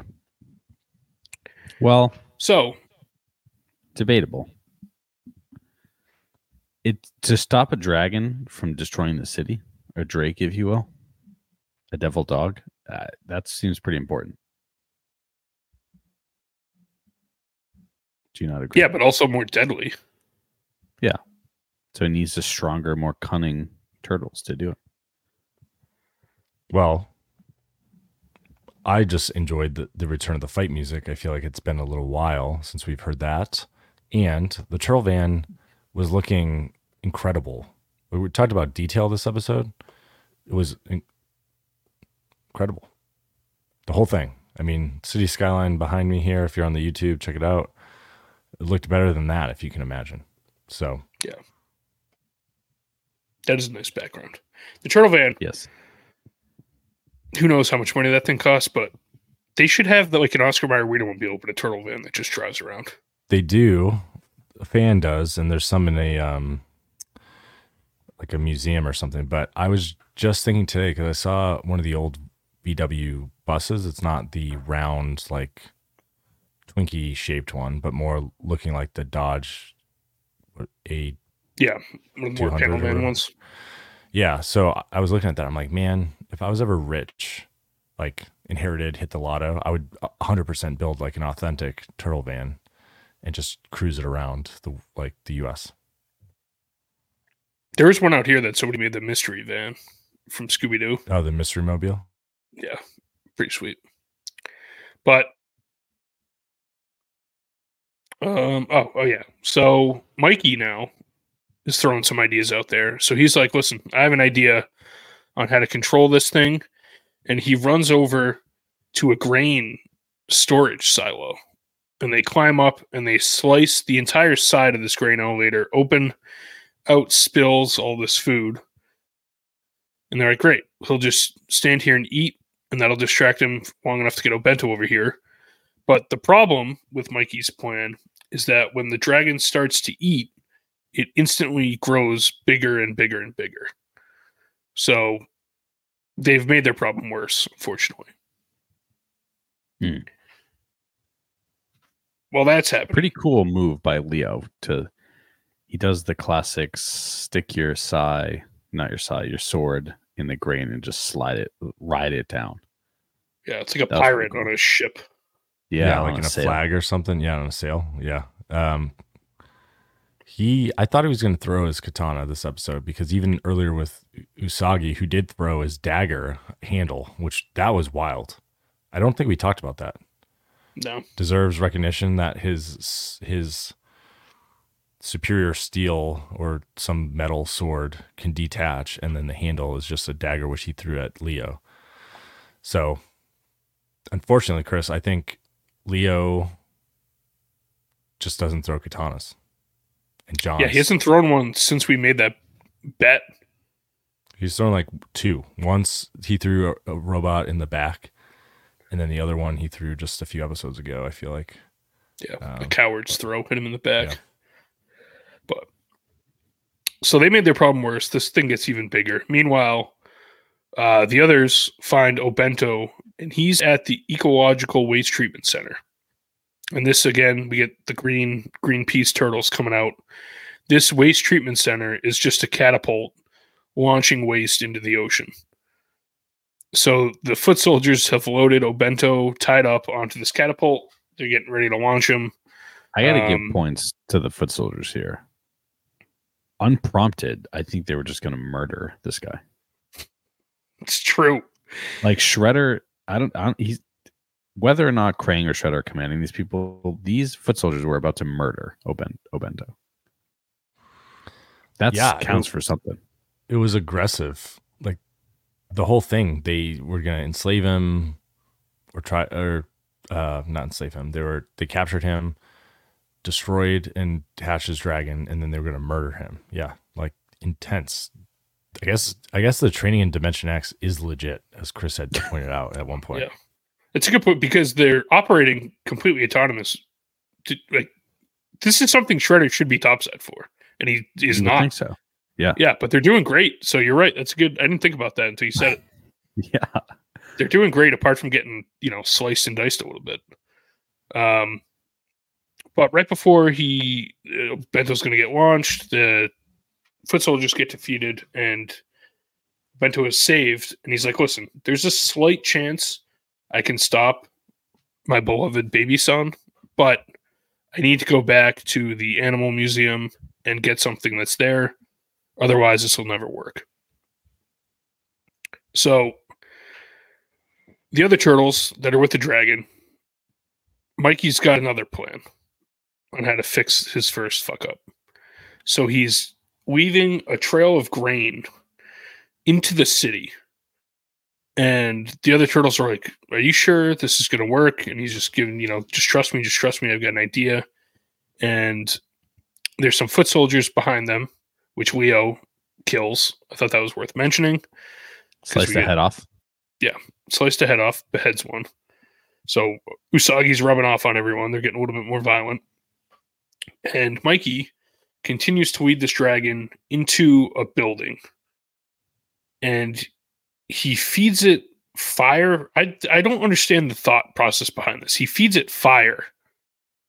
And instead of doing any harm, it now gives the dragon the ability to breathe fire. So I don't really know what his goal was, but he's made it even more lethal than it was. He basically relit the pilot light. Yeah. He did. And he keeps fumbling with this dragon, so he needs to just sit the next one out. Not his forte. Yeah. And I thought in my head as this was happening, I was like, oh, maybe they're going to incorporate the giant mutant lizard that nibbled New York, whatever, from the big one, from the start of the episode. I was like, this would be a good point to tie that in. Maybe he knows how to defeat it because he watched the movie more than everyone else. He doesn't. So this thing starts breathing fire and just starts torching the city. And then we cut back to Obento, who has now made it back to the animal shelter. And he's going through this chest of things. And he pulls out a candle. A blue candle called the Blue Flame of Osaka. And he's like, this is the only thing that can save this city from Baby Son. We need to use this or it's all over. But he doesn't explain how to use it or what it is. He just says, this is the thing we got to use. He says that this will save Baby Son from the city. Yes. No. Yes. And somebody tries to clarify and say, you mean save the city from Baby Son? And he says, no, let me show you, or just wait. I or know. Like that. I know what I meant is what he says. Yeah. Oh, I didn't catch Little that. PSA on humanity. Kind of eerie too, in a way. But to John's point, a dig at mankind, I think. Yeah. Wasn't Mankind a wrestler as well? He was. Shout out Sako. Sako. We've talked about mankind. Yeah. The mandible claw. Yeah. McFoley. Yeah. So they get the blue candle and there's tanks rolling in the streets at this point. So the National Guard of the Army is mobilized. This dragon's lighting up the city. These tanks are aimed and ready to fire. And then Obento rolls up. in the turtle van, and he hops out, and he's like, somebody. He holds up the blue flame of Osaka, and he says, somebody needs to put this in the dragon's mouth. And the turtles are kind of like, we're not fucking doing that. Sorry, buddy. They fucking bitch out. Yeah, instantly, they're just kind of shuffling their feet. But Usagi, the only one with any balls, is like, give it to me, I'll do it.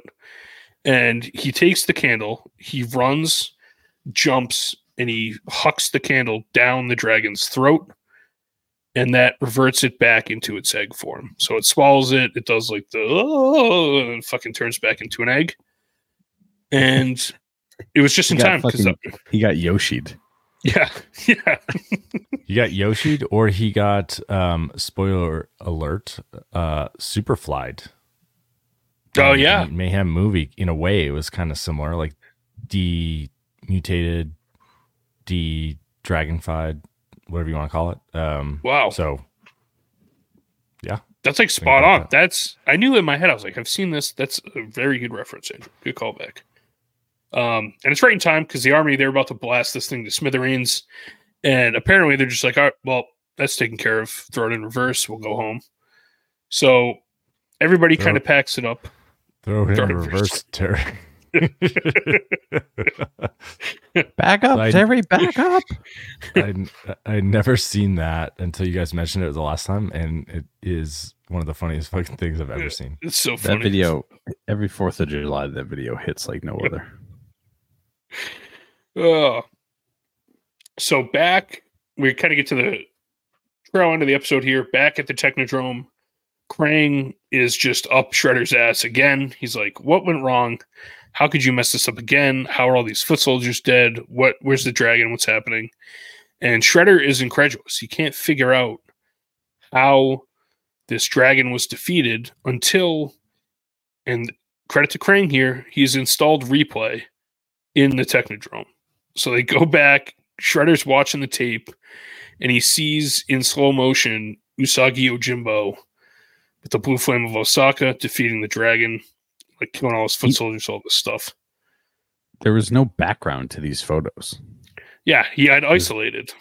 It's literally just the glamour shots of the turtles in action poses. Yeah, I picture it like in the Matrix when like they're watching code and you can't really tell what it is, and then a guy's like, "No, that's the one. Look, the code's different." That's Usagi Yojimbo on the screen, and even Shredder is like, "Wow, I don't know what this is, but he has incredible warrior skills." So I have to at least tip my hat to this thing because he's really good at fighting. And Krang just starts laughing. He's like, "You fucking lost to a bunny rabbit, dude. That's what took your dragon out." And Shredder vows to get his revenge. So I'm assuming this isn't the last we've seen of Usagi Yojimbo, because Shredder now, he's got a little chip on his shoulder.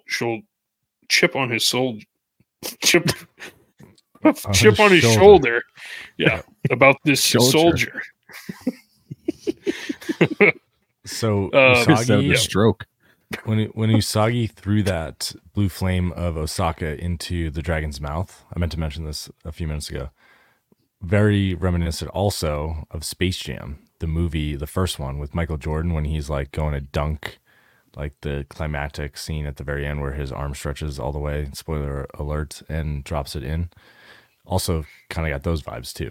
So I like Usagi. Yeah. Usagi's great. I mean, his voice is maybe a little, annoying, I would say, but he's a great guy and talented. Yeah.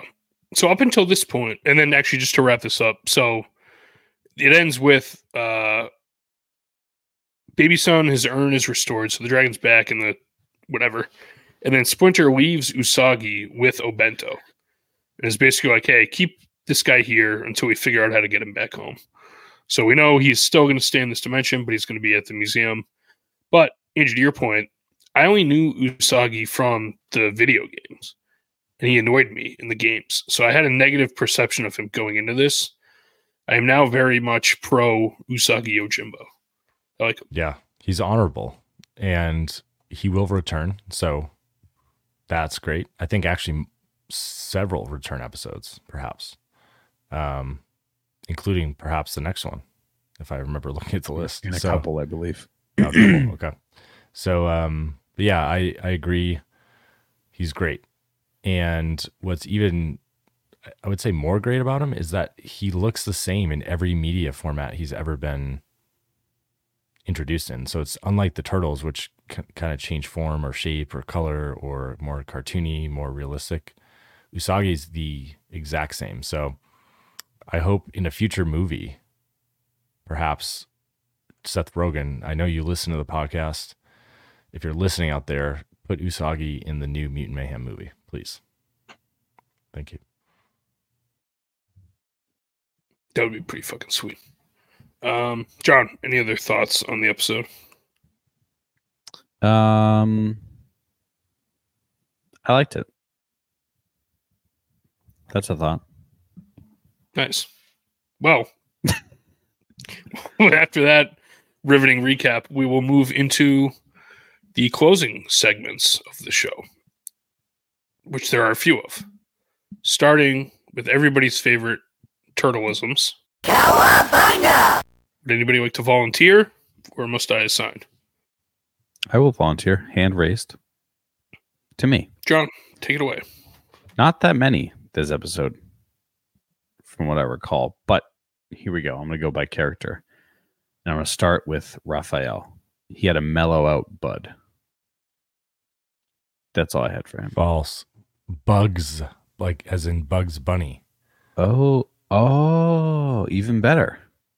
Even better by Raphael. Donatello, I had come back and fight floppy ears. I like that one. Leo had a take turtle steal as he was fighting somebody. Taste. Yeah, that. Krang had another mutant maggot right at the end. Snuck it in. Shredder, I'll have my rabbit revenge. That's what Chris said. And superb samurai warrior. Ooh. Referring to Usagi. He was very respectful. Complimentary. Yeah, complimentary. And then Michelangelo, this is bogus, right? I've got all 6 fingers crossed. Whoa, que pasa? Chris, what does that mean in Spanish? Que pasas, what's up? Que tal? How about that? How are Que you? tal's, yeah. What are you doing? How are things? How are things? Muy bien, Chris. Muy bien. Igualmente. Igualmente. Yeah, yes. Hoy día. Next, Michelangelo also scope E2. it out, dudes. E2. Please refer to me in the formal usted, Andrew. Michelangelo also had let me at those turkeys. Like, don't be so hostile. Time to boogie, dudes, and I'm talking warp speed. That was pretty funny when he was running away from the Drake. Check it out, dudes. Great minds goof up once in a while, and it's going to be a hot time in Old Town tonight. So there was that, Yeah. and that's all I had. And don't forget Usagi, who said, powerful sorcery indeed. In his Yes. in his very, I actually have a question. I looked this up earlier. For a pizza power-up of James, mine. Giving out power. How about this? I'm going to give out a power-up. Potentially, you could steal one from me. If you could tell me who does the voice for Usagi. So name a character. You don't have to tell me the voice actor, but name a character that is also done by the same voice actor. How about that? Damn, I was going to look that up because his voice was very familiar. He's the same voice as the 5th turtle. Fucking Zach. Zach. You're obsessed Zach. with the 5th turtle. Wow, we haven't talked about the 5th turtle in a while. So what was his name? Zach? Yeah. Let me see. Who does Zach? Zach TV series is voiced by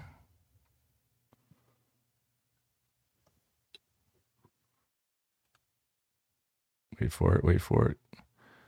Characters Zach. No, Chris. That is false.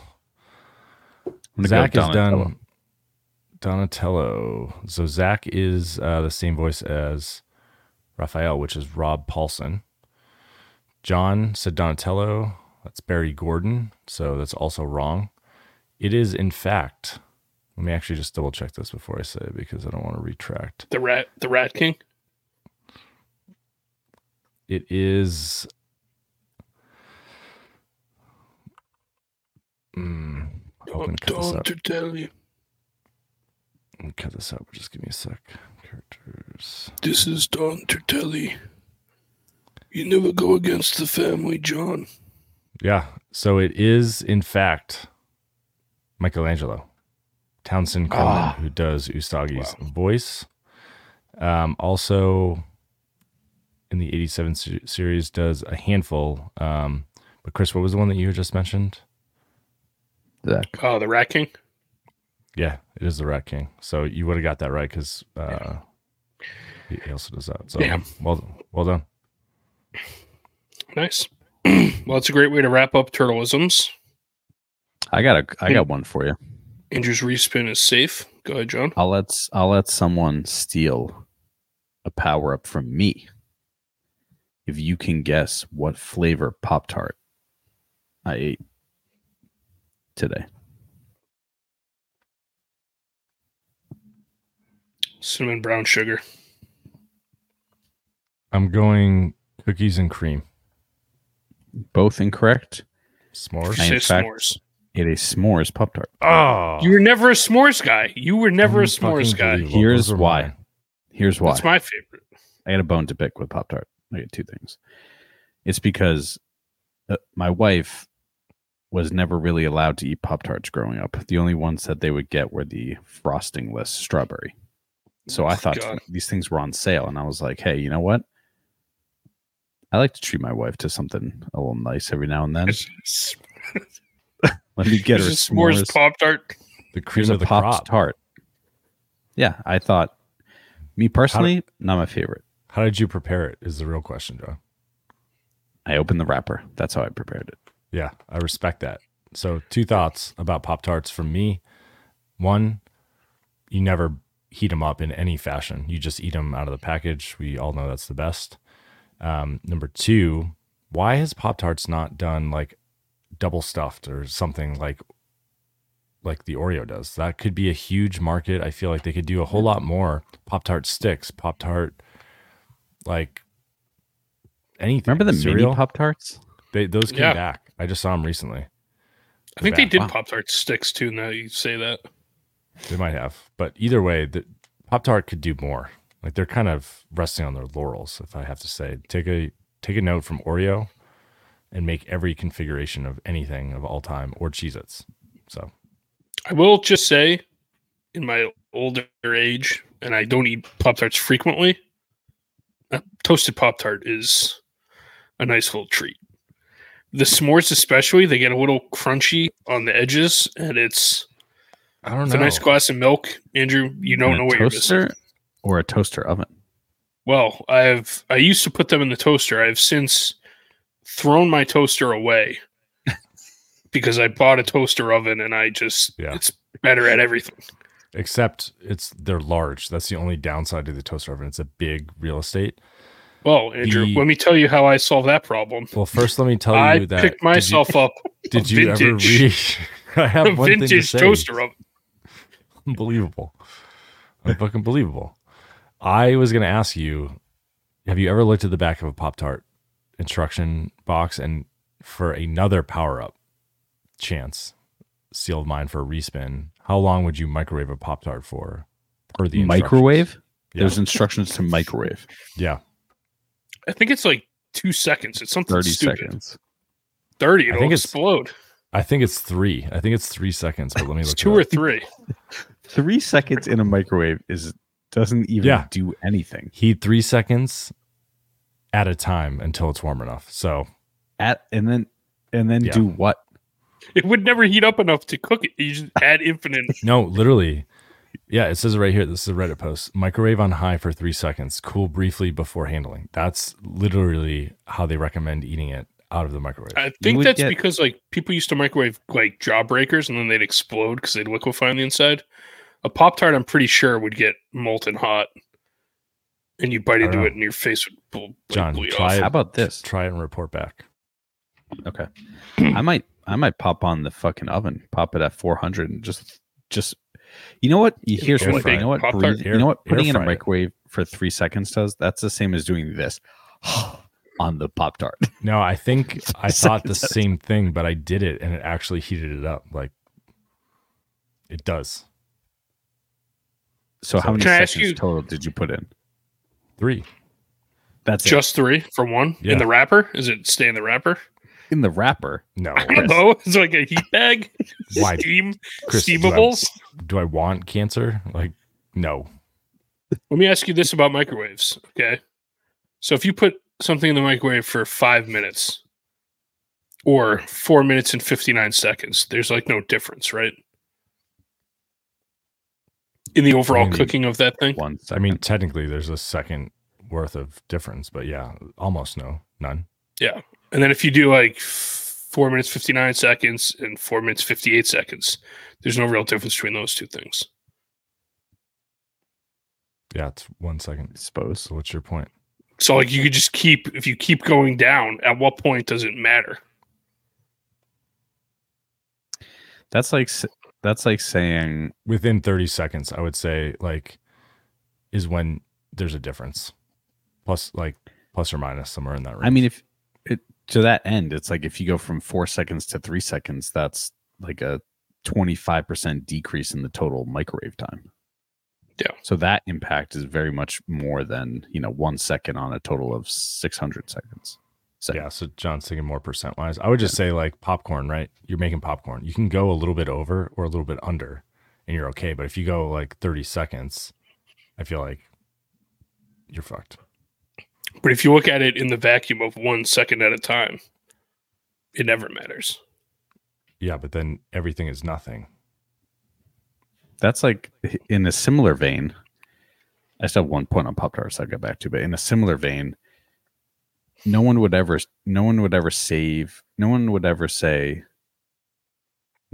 trade a human life for the life of a fish, right? But in the same vein, no one would ever save a human life over the life of every single fish in the ocean. And so there's a point where a fish's life, or a fish plural's life, becomes equivalent to a human life. Yeah, I would say there are some humans you would trade for a fish.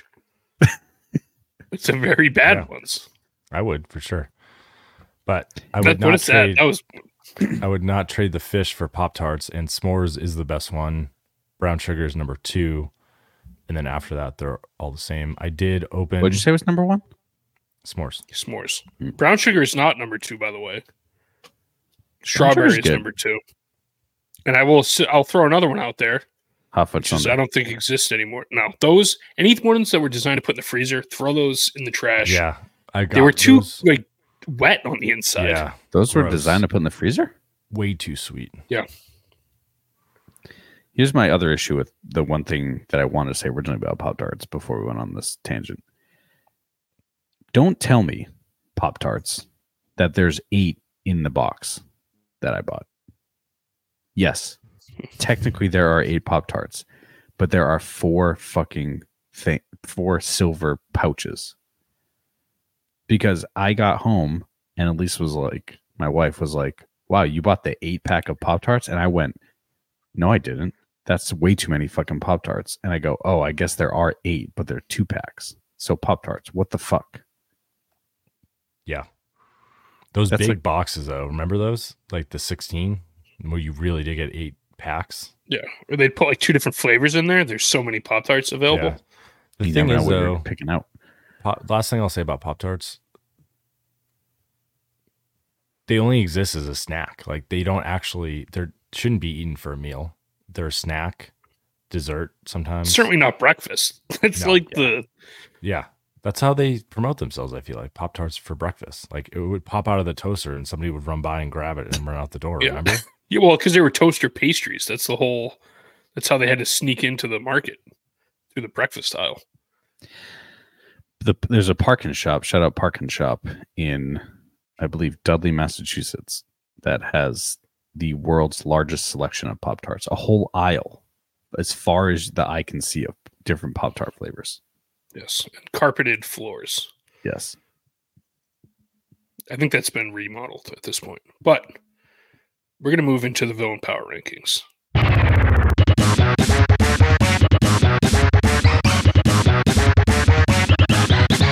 I will give a quick recap since it's been a while. At 10, the Vivaldi Crime Syndicate. 9, Foot Soldiers. They fell last episode.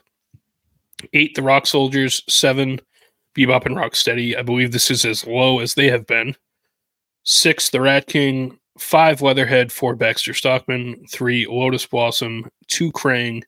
And elevating himself to number 1 last episode, Shredder. So, no new villains this episode. Unless, well, no, Usagi's not a villain. But we did have a couple active people, most notably, who you would have thought would have factored in more. General Trag. Hologram Trag made a brief appearance at the beginning and was never to be seen from again. I believe he is off on the bench at this point. Do we move him up? And do we separate him from Granitor? What is going on? Oh. I don't think so, because it was just his hologram, so I think he's still on the bench. Or was it him not fully formed? Do we distinguish that? Does it matter? I don't think so, because it was like a hologram or like something at that point. And I don't think we need to separate him yet unless there's more events where they are truly separate. Yeah. In my opinion. So, and that's that. All right. So we'll keep him on the bench.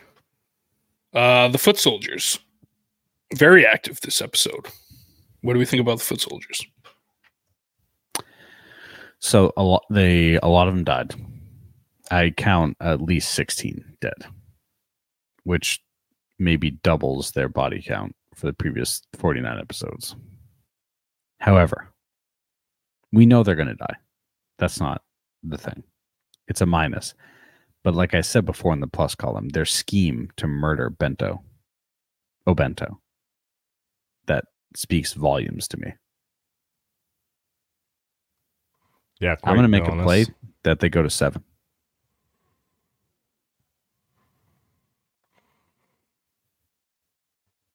Thoughts?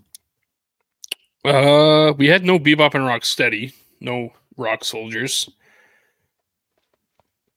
I don't know though, but is it Bebop or Rocksteady that always wants to kill somebody too? Rocksteady. Which again, I've made this case that we should have separated them long ago. Because they are Bebop drags them down pretty fucking good. Yeah. Here's what I think. I think this might be the last traditional villain power ranking ever. Because I think we might go to the new format with episode 51. I'm just going to make that statement. So, well, then I know you're going to want to keep fucking Shredder at number 1. No. I'm just saying in that event we can separate Bebop from Rocksteady as we see fit. But I would say behind Bebop and Rocksteady. So at number 8 in this case would be where I vote. Chris, you're the tie-breaking vote here. I would agree with Andrew. I mean, yes, it's granted that they're going to get killed, but they, and in particular, when they came out of the portal the first time and Usagi killed them all, they didn't even fire a single shot. They all had guns, they just got slaughtered. So if this is based off how they do against the Turtles, then I would have to keep them behind Bebop and Rocksteady. Cool. I don't disagree. All right. Now it's just Krang and Shredder. And personally, I don't think there's enough that happened to flip-flop them.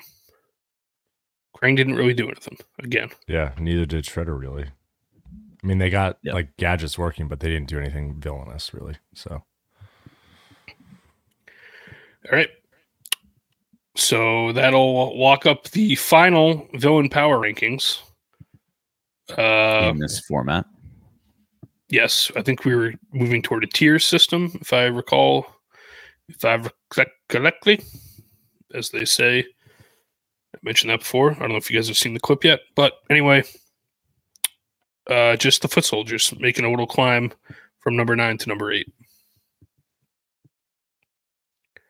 Now, we'll get to everybody's favorite segment, the pizza wheel.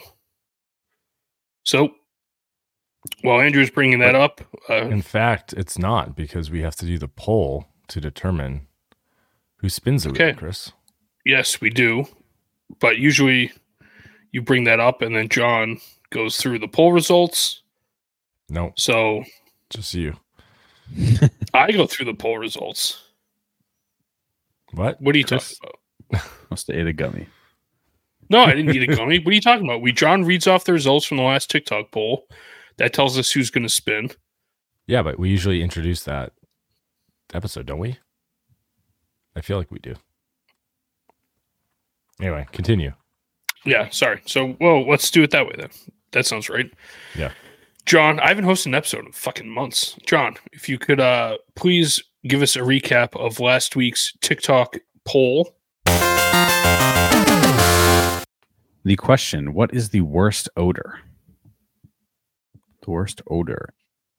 Andrew said someone else's fart. Also known as someone's fart. Yes, a little controversy on that. We can discuss. Andrew has recently viewed my profile. Unbelievable, John, if you fucked this one up. Andrew, I think you'll be surprised by what you see. The winner, I'll explain.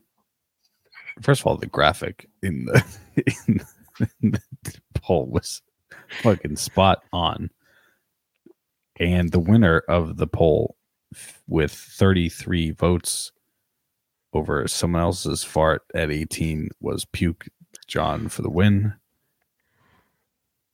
I protest. I mean, I think it makes... protest. I'm not just saying this to say this. I think it makes a big difference if you read someone's fart and then someone else's fart. There's just, for whatever reason in my brain, those aren't the same thing. I couldn't fit someone else's fart in the text. Is the issue. I know, but in the past... I should say this. I did, but it dotted it out. So all you saw was someone's ... So I believe, Andrew, go ahead. You're going to say. I was going to say, in the past, you've done the 1 or 2 or A or B where you then write it out. I know, but to do that for Puke, it just didn't make sense. I'm just saying, in the future, let's make sure the poll question and answers are what they're stated on the episode and not fucking shorthanded. Because or maybe this has happened many a time. I can post it. Maybe a discussion to just say, hey, this is the situation. I have notifications on for when these go out. As soon as I saw it, I said to myself, Andrew, there's going to be a problem with this. And when I voted, Andrew was losing. To my shock, my utter shock, Andrew was down in the polls, and I said, "This is the phrase." I lost. I'm happy to repost it. No, I'll spin the wheel. I'll take the loss. I'm just saying, moving forward, I want it verbatim. What was said. This has been a thing for 50 episodes. We've literally, it's always something. It's fucking ridiculous. It's unbelievable, John. It's like Bebop and Rocksteady. We're praying in Shredder. We're back in the Technodrome, and we're dragging Bebop and Rocksteady in to say, how can this keep happening? We've gone over this. It's been made clear. It's because John does it from memory. He doesn't rewatch. He doesn't re-listen, and he doesn't write it down. Decision. I knew it because I put someone else's fart and I posted originally and it dotted it out. So I had to adjust. And I thought to myself, someone's fart, similar. It's not the same, but it's might as well be similar. Either way, I'll take the loss. It's a farce. John has done this many a time. However, in the future, John, let's write it down. Time, each episode, let's write it down. I knew it. I do write it down. I actually re-listened to the episode before I post it to make sure I get it right. All right. Well, I had to make it SUM choice. SUM, the number 1. Are you fucking shitting me with that? I'm just, for whatever reason, I'm less inclined to think someone's fart smells bad than someone else's fart. Someone else's fart smells worse than someone's fart. You might have just said another fart. You could have just said that. No, because that means like the second Basically fart. the same thing.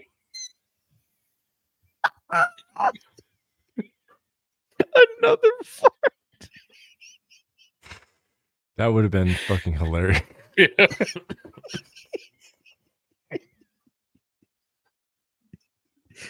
That might be the funniest fucking. That would have been the funniest answer ever on a poll. Yeah. Oh, That would have been the best answer. How do we not think of that? Oh. Well, unfortunately, I think Andrew should have won this one. Unfortunately, he didn't, but credit to him for stepping up and just taking the loss on the chin. So he will be spinning the pizza wheel this week. Andrew, you have 1 respin, 3 combo slices, 2 party pizzas, and an odds maker. John, 2 respins, a combo slice, 2 party pizzas, 1 odds maker. I have 1 respin, 1 combo slice, and 1 odds maker. And I will just say there will be a graphic for these moving forward. So I'll share that as we bring them up. I've been working on it. I just didn't finish it. didn't I steal something? I didn't work on it. Did I steal something from you last episode, Chris? Did we get that right? What did I steal? Yeah, I moved that over last episode. I think it was a party pizza. I had 1 of everything, and then you took my party pizza. Okay. So you're loaded up right now, Andrew. Yeah. I am. Anyone using a power up? No. I will not be. All right, I will. I'm going to use. Wow, the self. I'm going to use an odds maker for myself here, and I'm going to. I'm going to go with the flying pizza that we just added in this episode. I'm going to make that as large as I can make it because I have. You just got an idea. I have an idea. So I have increased flying pizza to the 30% threshold, and I've got a plan for it. So I'm hopeful that it lands, and I'm going to start spinning now. This thing might go off kilter. Yeah, be a shame if it didn't land. No, that's you right there. Damn. Oh, nope, he's going to be short. That's pineapple? Pumpkin seed pan pizza. Pan pizza, which Pepito's pan pizza. I will respin because I don't want that. And away we go again. Andrew only has 1 respin. Let's hope he nails it. Yep. Nope. Going a little fast. Ooh. He's in there. All right. Now John could do the funniest thing ever. No. I'm already on Andrew's bad side. I'm curious to see what Andrew has in store for this. I've got a plan. I do have a plan. It is a good one. So as soon as I saw this, I knew what I wanted to do. I knew I was going to use a power up to try to increase my odds. So I think I might know what he's going to do. I'm not going to ruin it. I have an idea though. Speaking, any other power ups? No. All right, Andrew, you just used 2. You have 5 still, but 3 combos and 2 party pizzas. Wow. Are you using a power up or are you done? I am not, no. Okay. I just want to Speaking this. of the funniest thing ever, I saw recently someone said that Tom Brady and Bill Belichick have a chance to do the funniest thing ever. Did you see this? So I don't know if it was real or not, but the odds that Belichick is a coach in the NFL this year are pretty low, just given the teams that need head coaches. And Tom Brady had 3 years of eligibility as a college athlete. He got drafted in the 3rd round. And I think someone was saying because he's a retired professional now, he still has 1 year of eligibility as an amateur. So does he go back to Michigan And does Belichick go to Michigan to coach because now Jim Harbaugh has vacated? And do they have a year at Michigan? And Tom Brady just runs train on fucking college football. That would be very funny. They hired a coach, though. Oh, that's right. Yeah. That would be hilarious, because didn't J.R. Smith do that with golf or something? Yeah. Well, I think he went back to college for real, but then decided that he was going to play golf for. Because he went from high school to the NBA. He never played in college. Yeah. But when he went to get his degree, he joined the golf team. I always thought Belichick would go coach college. I wouldn't be surprised if he does, but who knows? Doesn't he need like 12 more wins to be the winningest all time or something? Yeah. They still have, there's still a couple openings. All right. Well, that it doesn't wrap up, because we have to ask the next pizza poll question. So, Andrew, you are eating next week. You will read the question. I, having eaten pizza first, I go first because I ate pizza this week. John goes second because he rigs the poll. wins every week. Chris, careful what you say here, because you might feel the wrath of the fucking big machine. Yeah. Well, I'll know when the second I see the phrasing on the pizza poll. All right, so Andrew, since John wasn't ready, and he hasn't even removed last week's question yet. This is the kind of prep that. Why do I'm not the keeper of all the poll questions, but I always leave it there so that you can go in and get it correct when you put the poll together. I read it in my notes. Right. Andrew, there are 50 questions in the list. Oh, 50. Number 4. Whoa. All right. If you will read that, you want me to read it to you? You got it? No, I got it. Pizza poll number 4. What is? Oh, this is very timely because we were just talking about this. What is the best hot dog condiment? And Chris will start us off. Yes. Wow. Ooh, this is interesting. This could be divisive because, you know what? No, it's not going to be divisive because I told myself I would now answer with my heart and not what I think will win the poll. And there is one condiment that reigns supreme in hot dog land. Don't you? And that is ketchup. It's ketchup. Some people are going to disagree, and there are other toppings I like more. But a ketchup can be the only condiment on a hot dog, and you can still work with it. So we'll go through the other ones I like, but to me, ketchup is the most versatile. And if I'm stuck with just one, ketchup gets me what I need. That's fair. I mean, that you went with the fastball. I don't think I did. I think people would disagree that that's the fastball. For a hot dog? Ketchup. It's regardless, whatever. I wasn't going to pick ketchup because to me, what makes a hot dog is specifically, to the best of my knowledge, the one condiment that is only eaten on hot dogs. And that is relish. Because I don't know any other food that you put relish on except for a hot dog. And I love a hot dog with relish. To me, it makes the hot dog a good hot dog. So I'm going with relish. Wow, that's a sleeper pick. I thought the obvious other answer was mustard. Yeah. So shout out to Dad and his mustard loving self. They're all great though. Like I could argue every condiment. So my favorite hot dog has ketchup, relish, mustard, and white onion. Oh yeah. That is my favorite. But you can't just onion if you got cut down. I know, but what is the best hot dog condiment? Chopped I would onion. argue, like you could argue best in a couple different ways. And Chris, your point I think is well taken. If it was the only condiment, you'd have to argue the best condiment could exist on a hot dog by itself. So I don't know if relish is the answer though. In that regard, probably is not in that vein. But here's my problem with relish. It varies a lot depending on the brand. Sweetness, yeah. Dill relish is the way to go.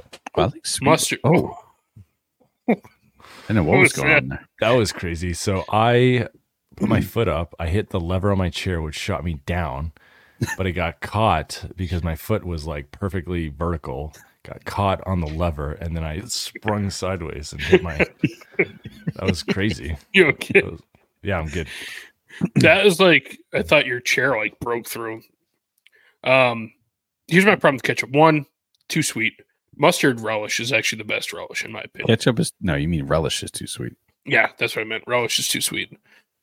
Mustard relish is the best. Also with relish, sometimes, which I mean, obviously most people do, you keep relish in the fridge. It's too cold. So like when you get a hot dog from a place and they just have relish out, and that I like more than cold fridge relish. My other issue with relish is that because you only eat it on hot dogs, how old is that relish in your fridge? And how crusty is it around the ring? I use jar or squeeze. I go squeeze, but I go the jar. Here's the thing.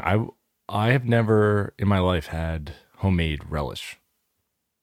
So I think like in my mind, that could really elevate if you just chop up like food process some pickles, right? Because some relish is like too like what is the green goo? Gel, like gooey. Like what what is that? Green goo. It's relish is pickles, jarred. If you were to make your own, it's pickles, onion. There's like seasonings in there. Yeah, and probably like some vinegar and stuff like some extra. Wow, bite. I'm gonna have to do some home. But really squeeze relish, gross. Squeeze relish, get out, John. If you need to use relish for something else, tartar sauce. If you ever need to make your own, it's rare, but it does. Making your own tartar sauce is easy and it tastes way better than just buying it. 2, I put relish on hamburgers. It's better than a pickle on a hamburger. It spreads more evenly. It doesn't slide around. So I urge people, if they like pickles on hamburgers, to just put relish on it. It tastes a lot better.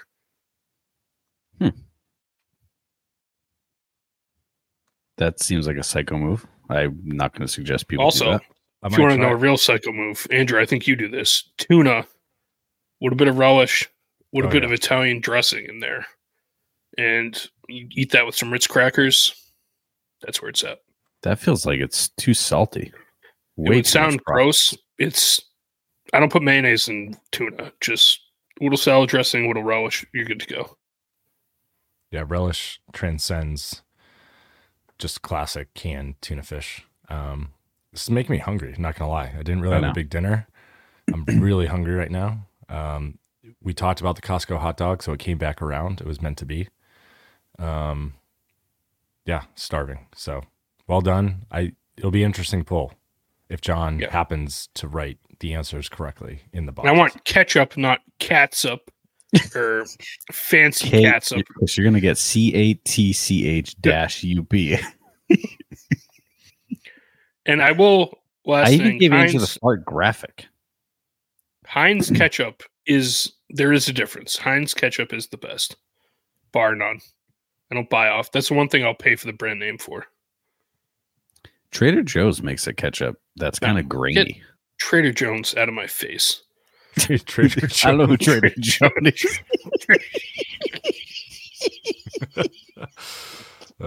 Trader Joe. Yeah. Get him out of my face.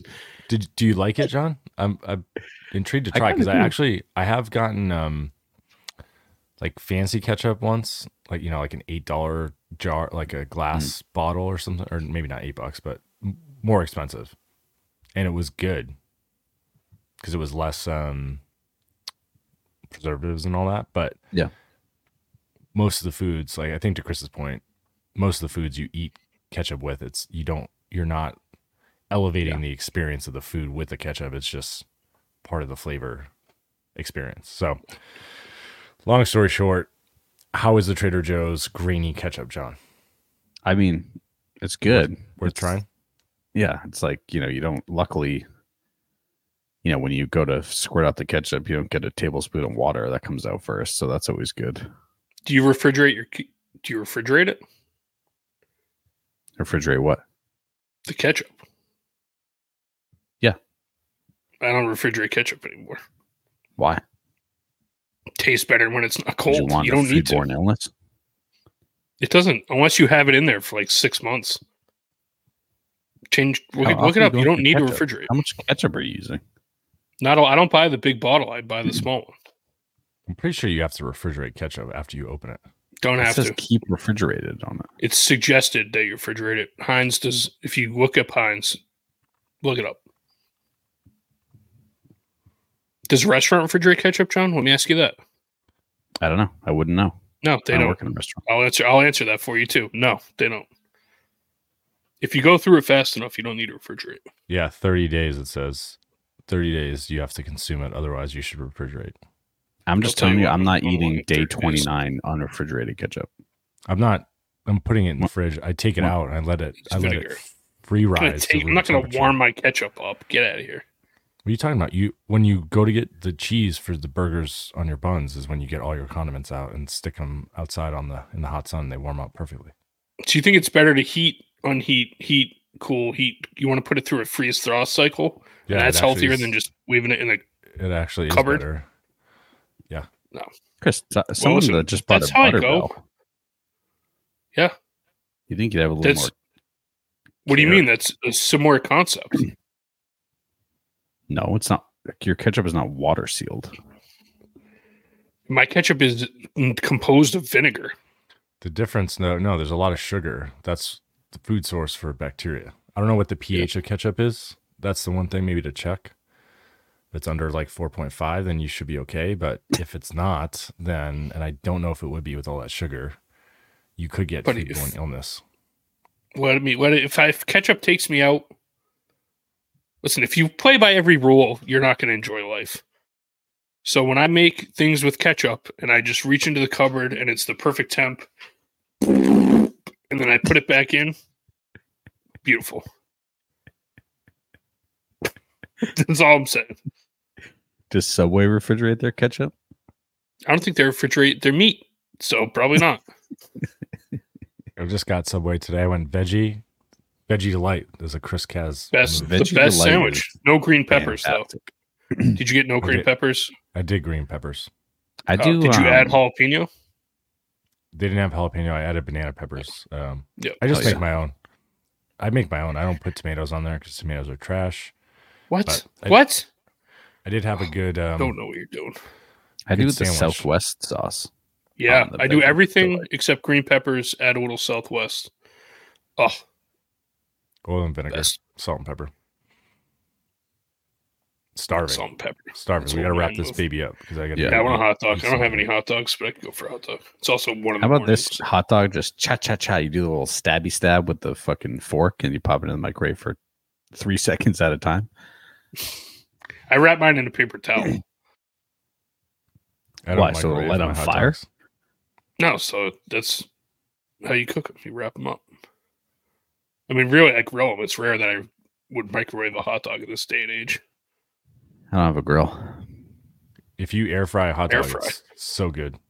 I just put it right on the oven. I turn the oven on 550 degrees and I just throw them in there. Put a hot dog in the oven? I'm just kidding. Toaster oven, I guess you do. All right.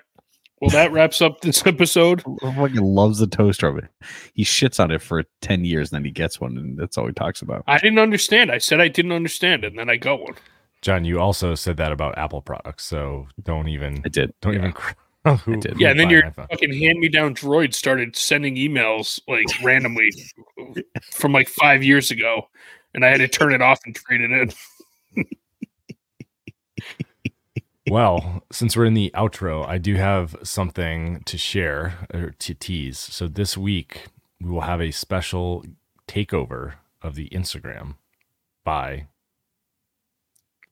someone or something related to this episode. So stay tuned for that. Every photo on the Instagram this week will be themed is what I just said. So Mm. write it down, take it to the bank, carry the 1. That's it. Nice. Very nice. Well, John, anything? Any last words? I believe since we last spoke, I had 2 cavities filled. Wow. So Unbelievable that Christmas candy really got to you, John. Those lint, peppermint squares that you love so much gave you cavities. Unbelievable. John, cavities. Now has cavities. I've had a myriad cavities, and 2 of them were from flossing, were flossing related, which is fucking bullshit because I floss every day. And the fact that you still get cavities blows my mind. So you floss too much and it gave you a cavity? How does that? No, I don't know. I guess I'm not. Not only do you have to floss every day, but you have to floss well. You can't just half-ass it. So even if you're flossing, you got to make sure you're actually doing it. You can't just go. Here's the thing. Yeah, flossing. If I was so rich, I didn't need to worry, like even think about money. I would legitimately pay a dentist to clean my teeth, like professionally, every day, including flossing. My dentist flosses my teeth after my cleaning. My whole head shakes when they do it. Yeah, because you can get a different angle when you're not flossing your own face.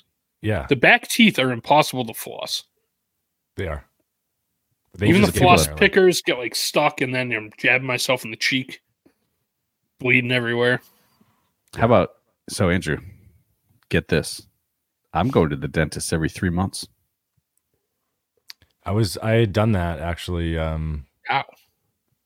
It's covered. I don't know. Yeah. I can't even get a fucking dentist appointment. It's like 6 months out every time I book. I'm going every 3 months, baby. I was doing every 4 because I was mixing in one of my own because I get 2 cleanings a year, and then I was adding a third, like just out of pocket. And my dentist told me I didn't need it, so they actually told me like it's a waste. Just come back at 6 months instead of 4.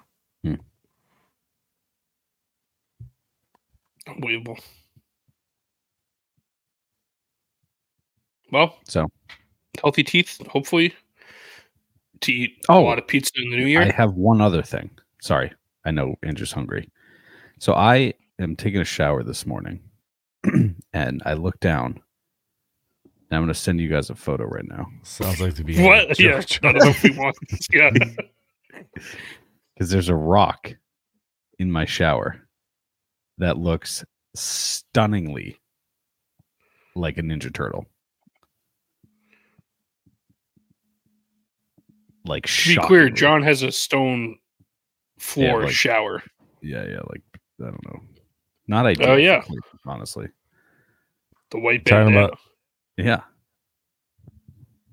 Oh, that's funny. Center, dead like center. A side profile. Yeah. Yeah, like a side profile, a little smile and a bandana. If you kind of turn it, this way too, in a way, it looks like it's going to spin the head. Oh yeah, the head. Yeah, the cheeks puff out to the side. Yeah, the cheeks on the side. Oh yeah, like that way.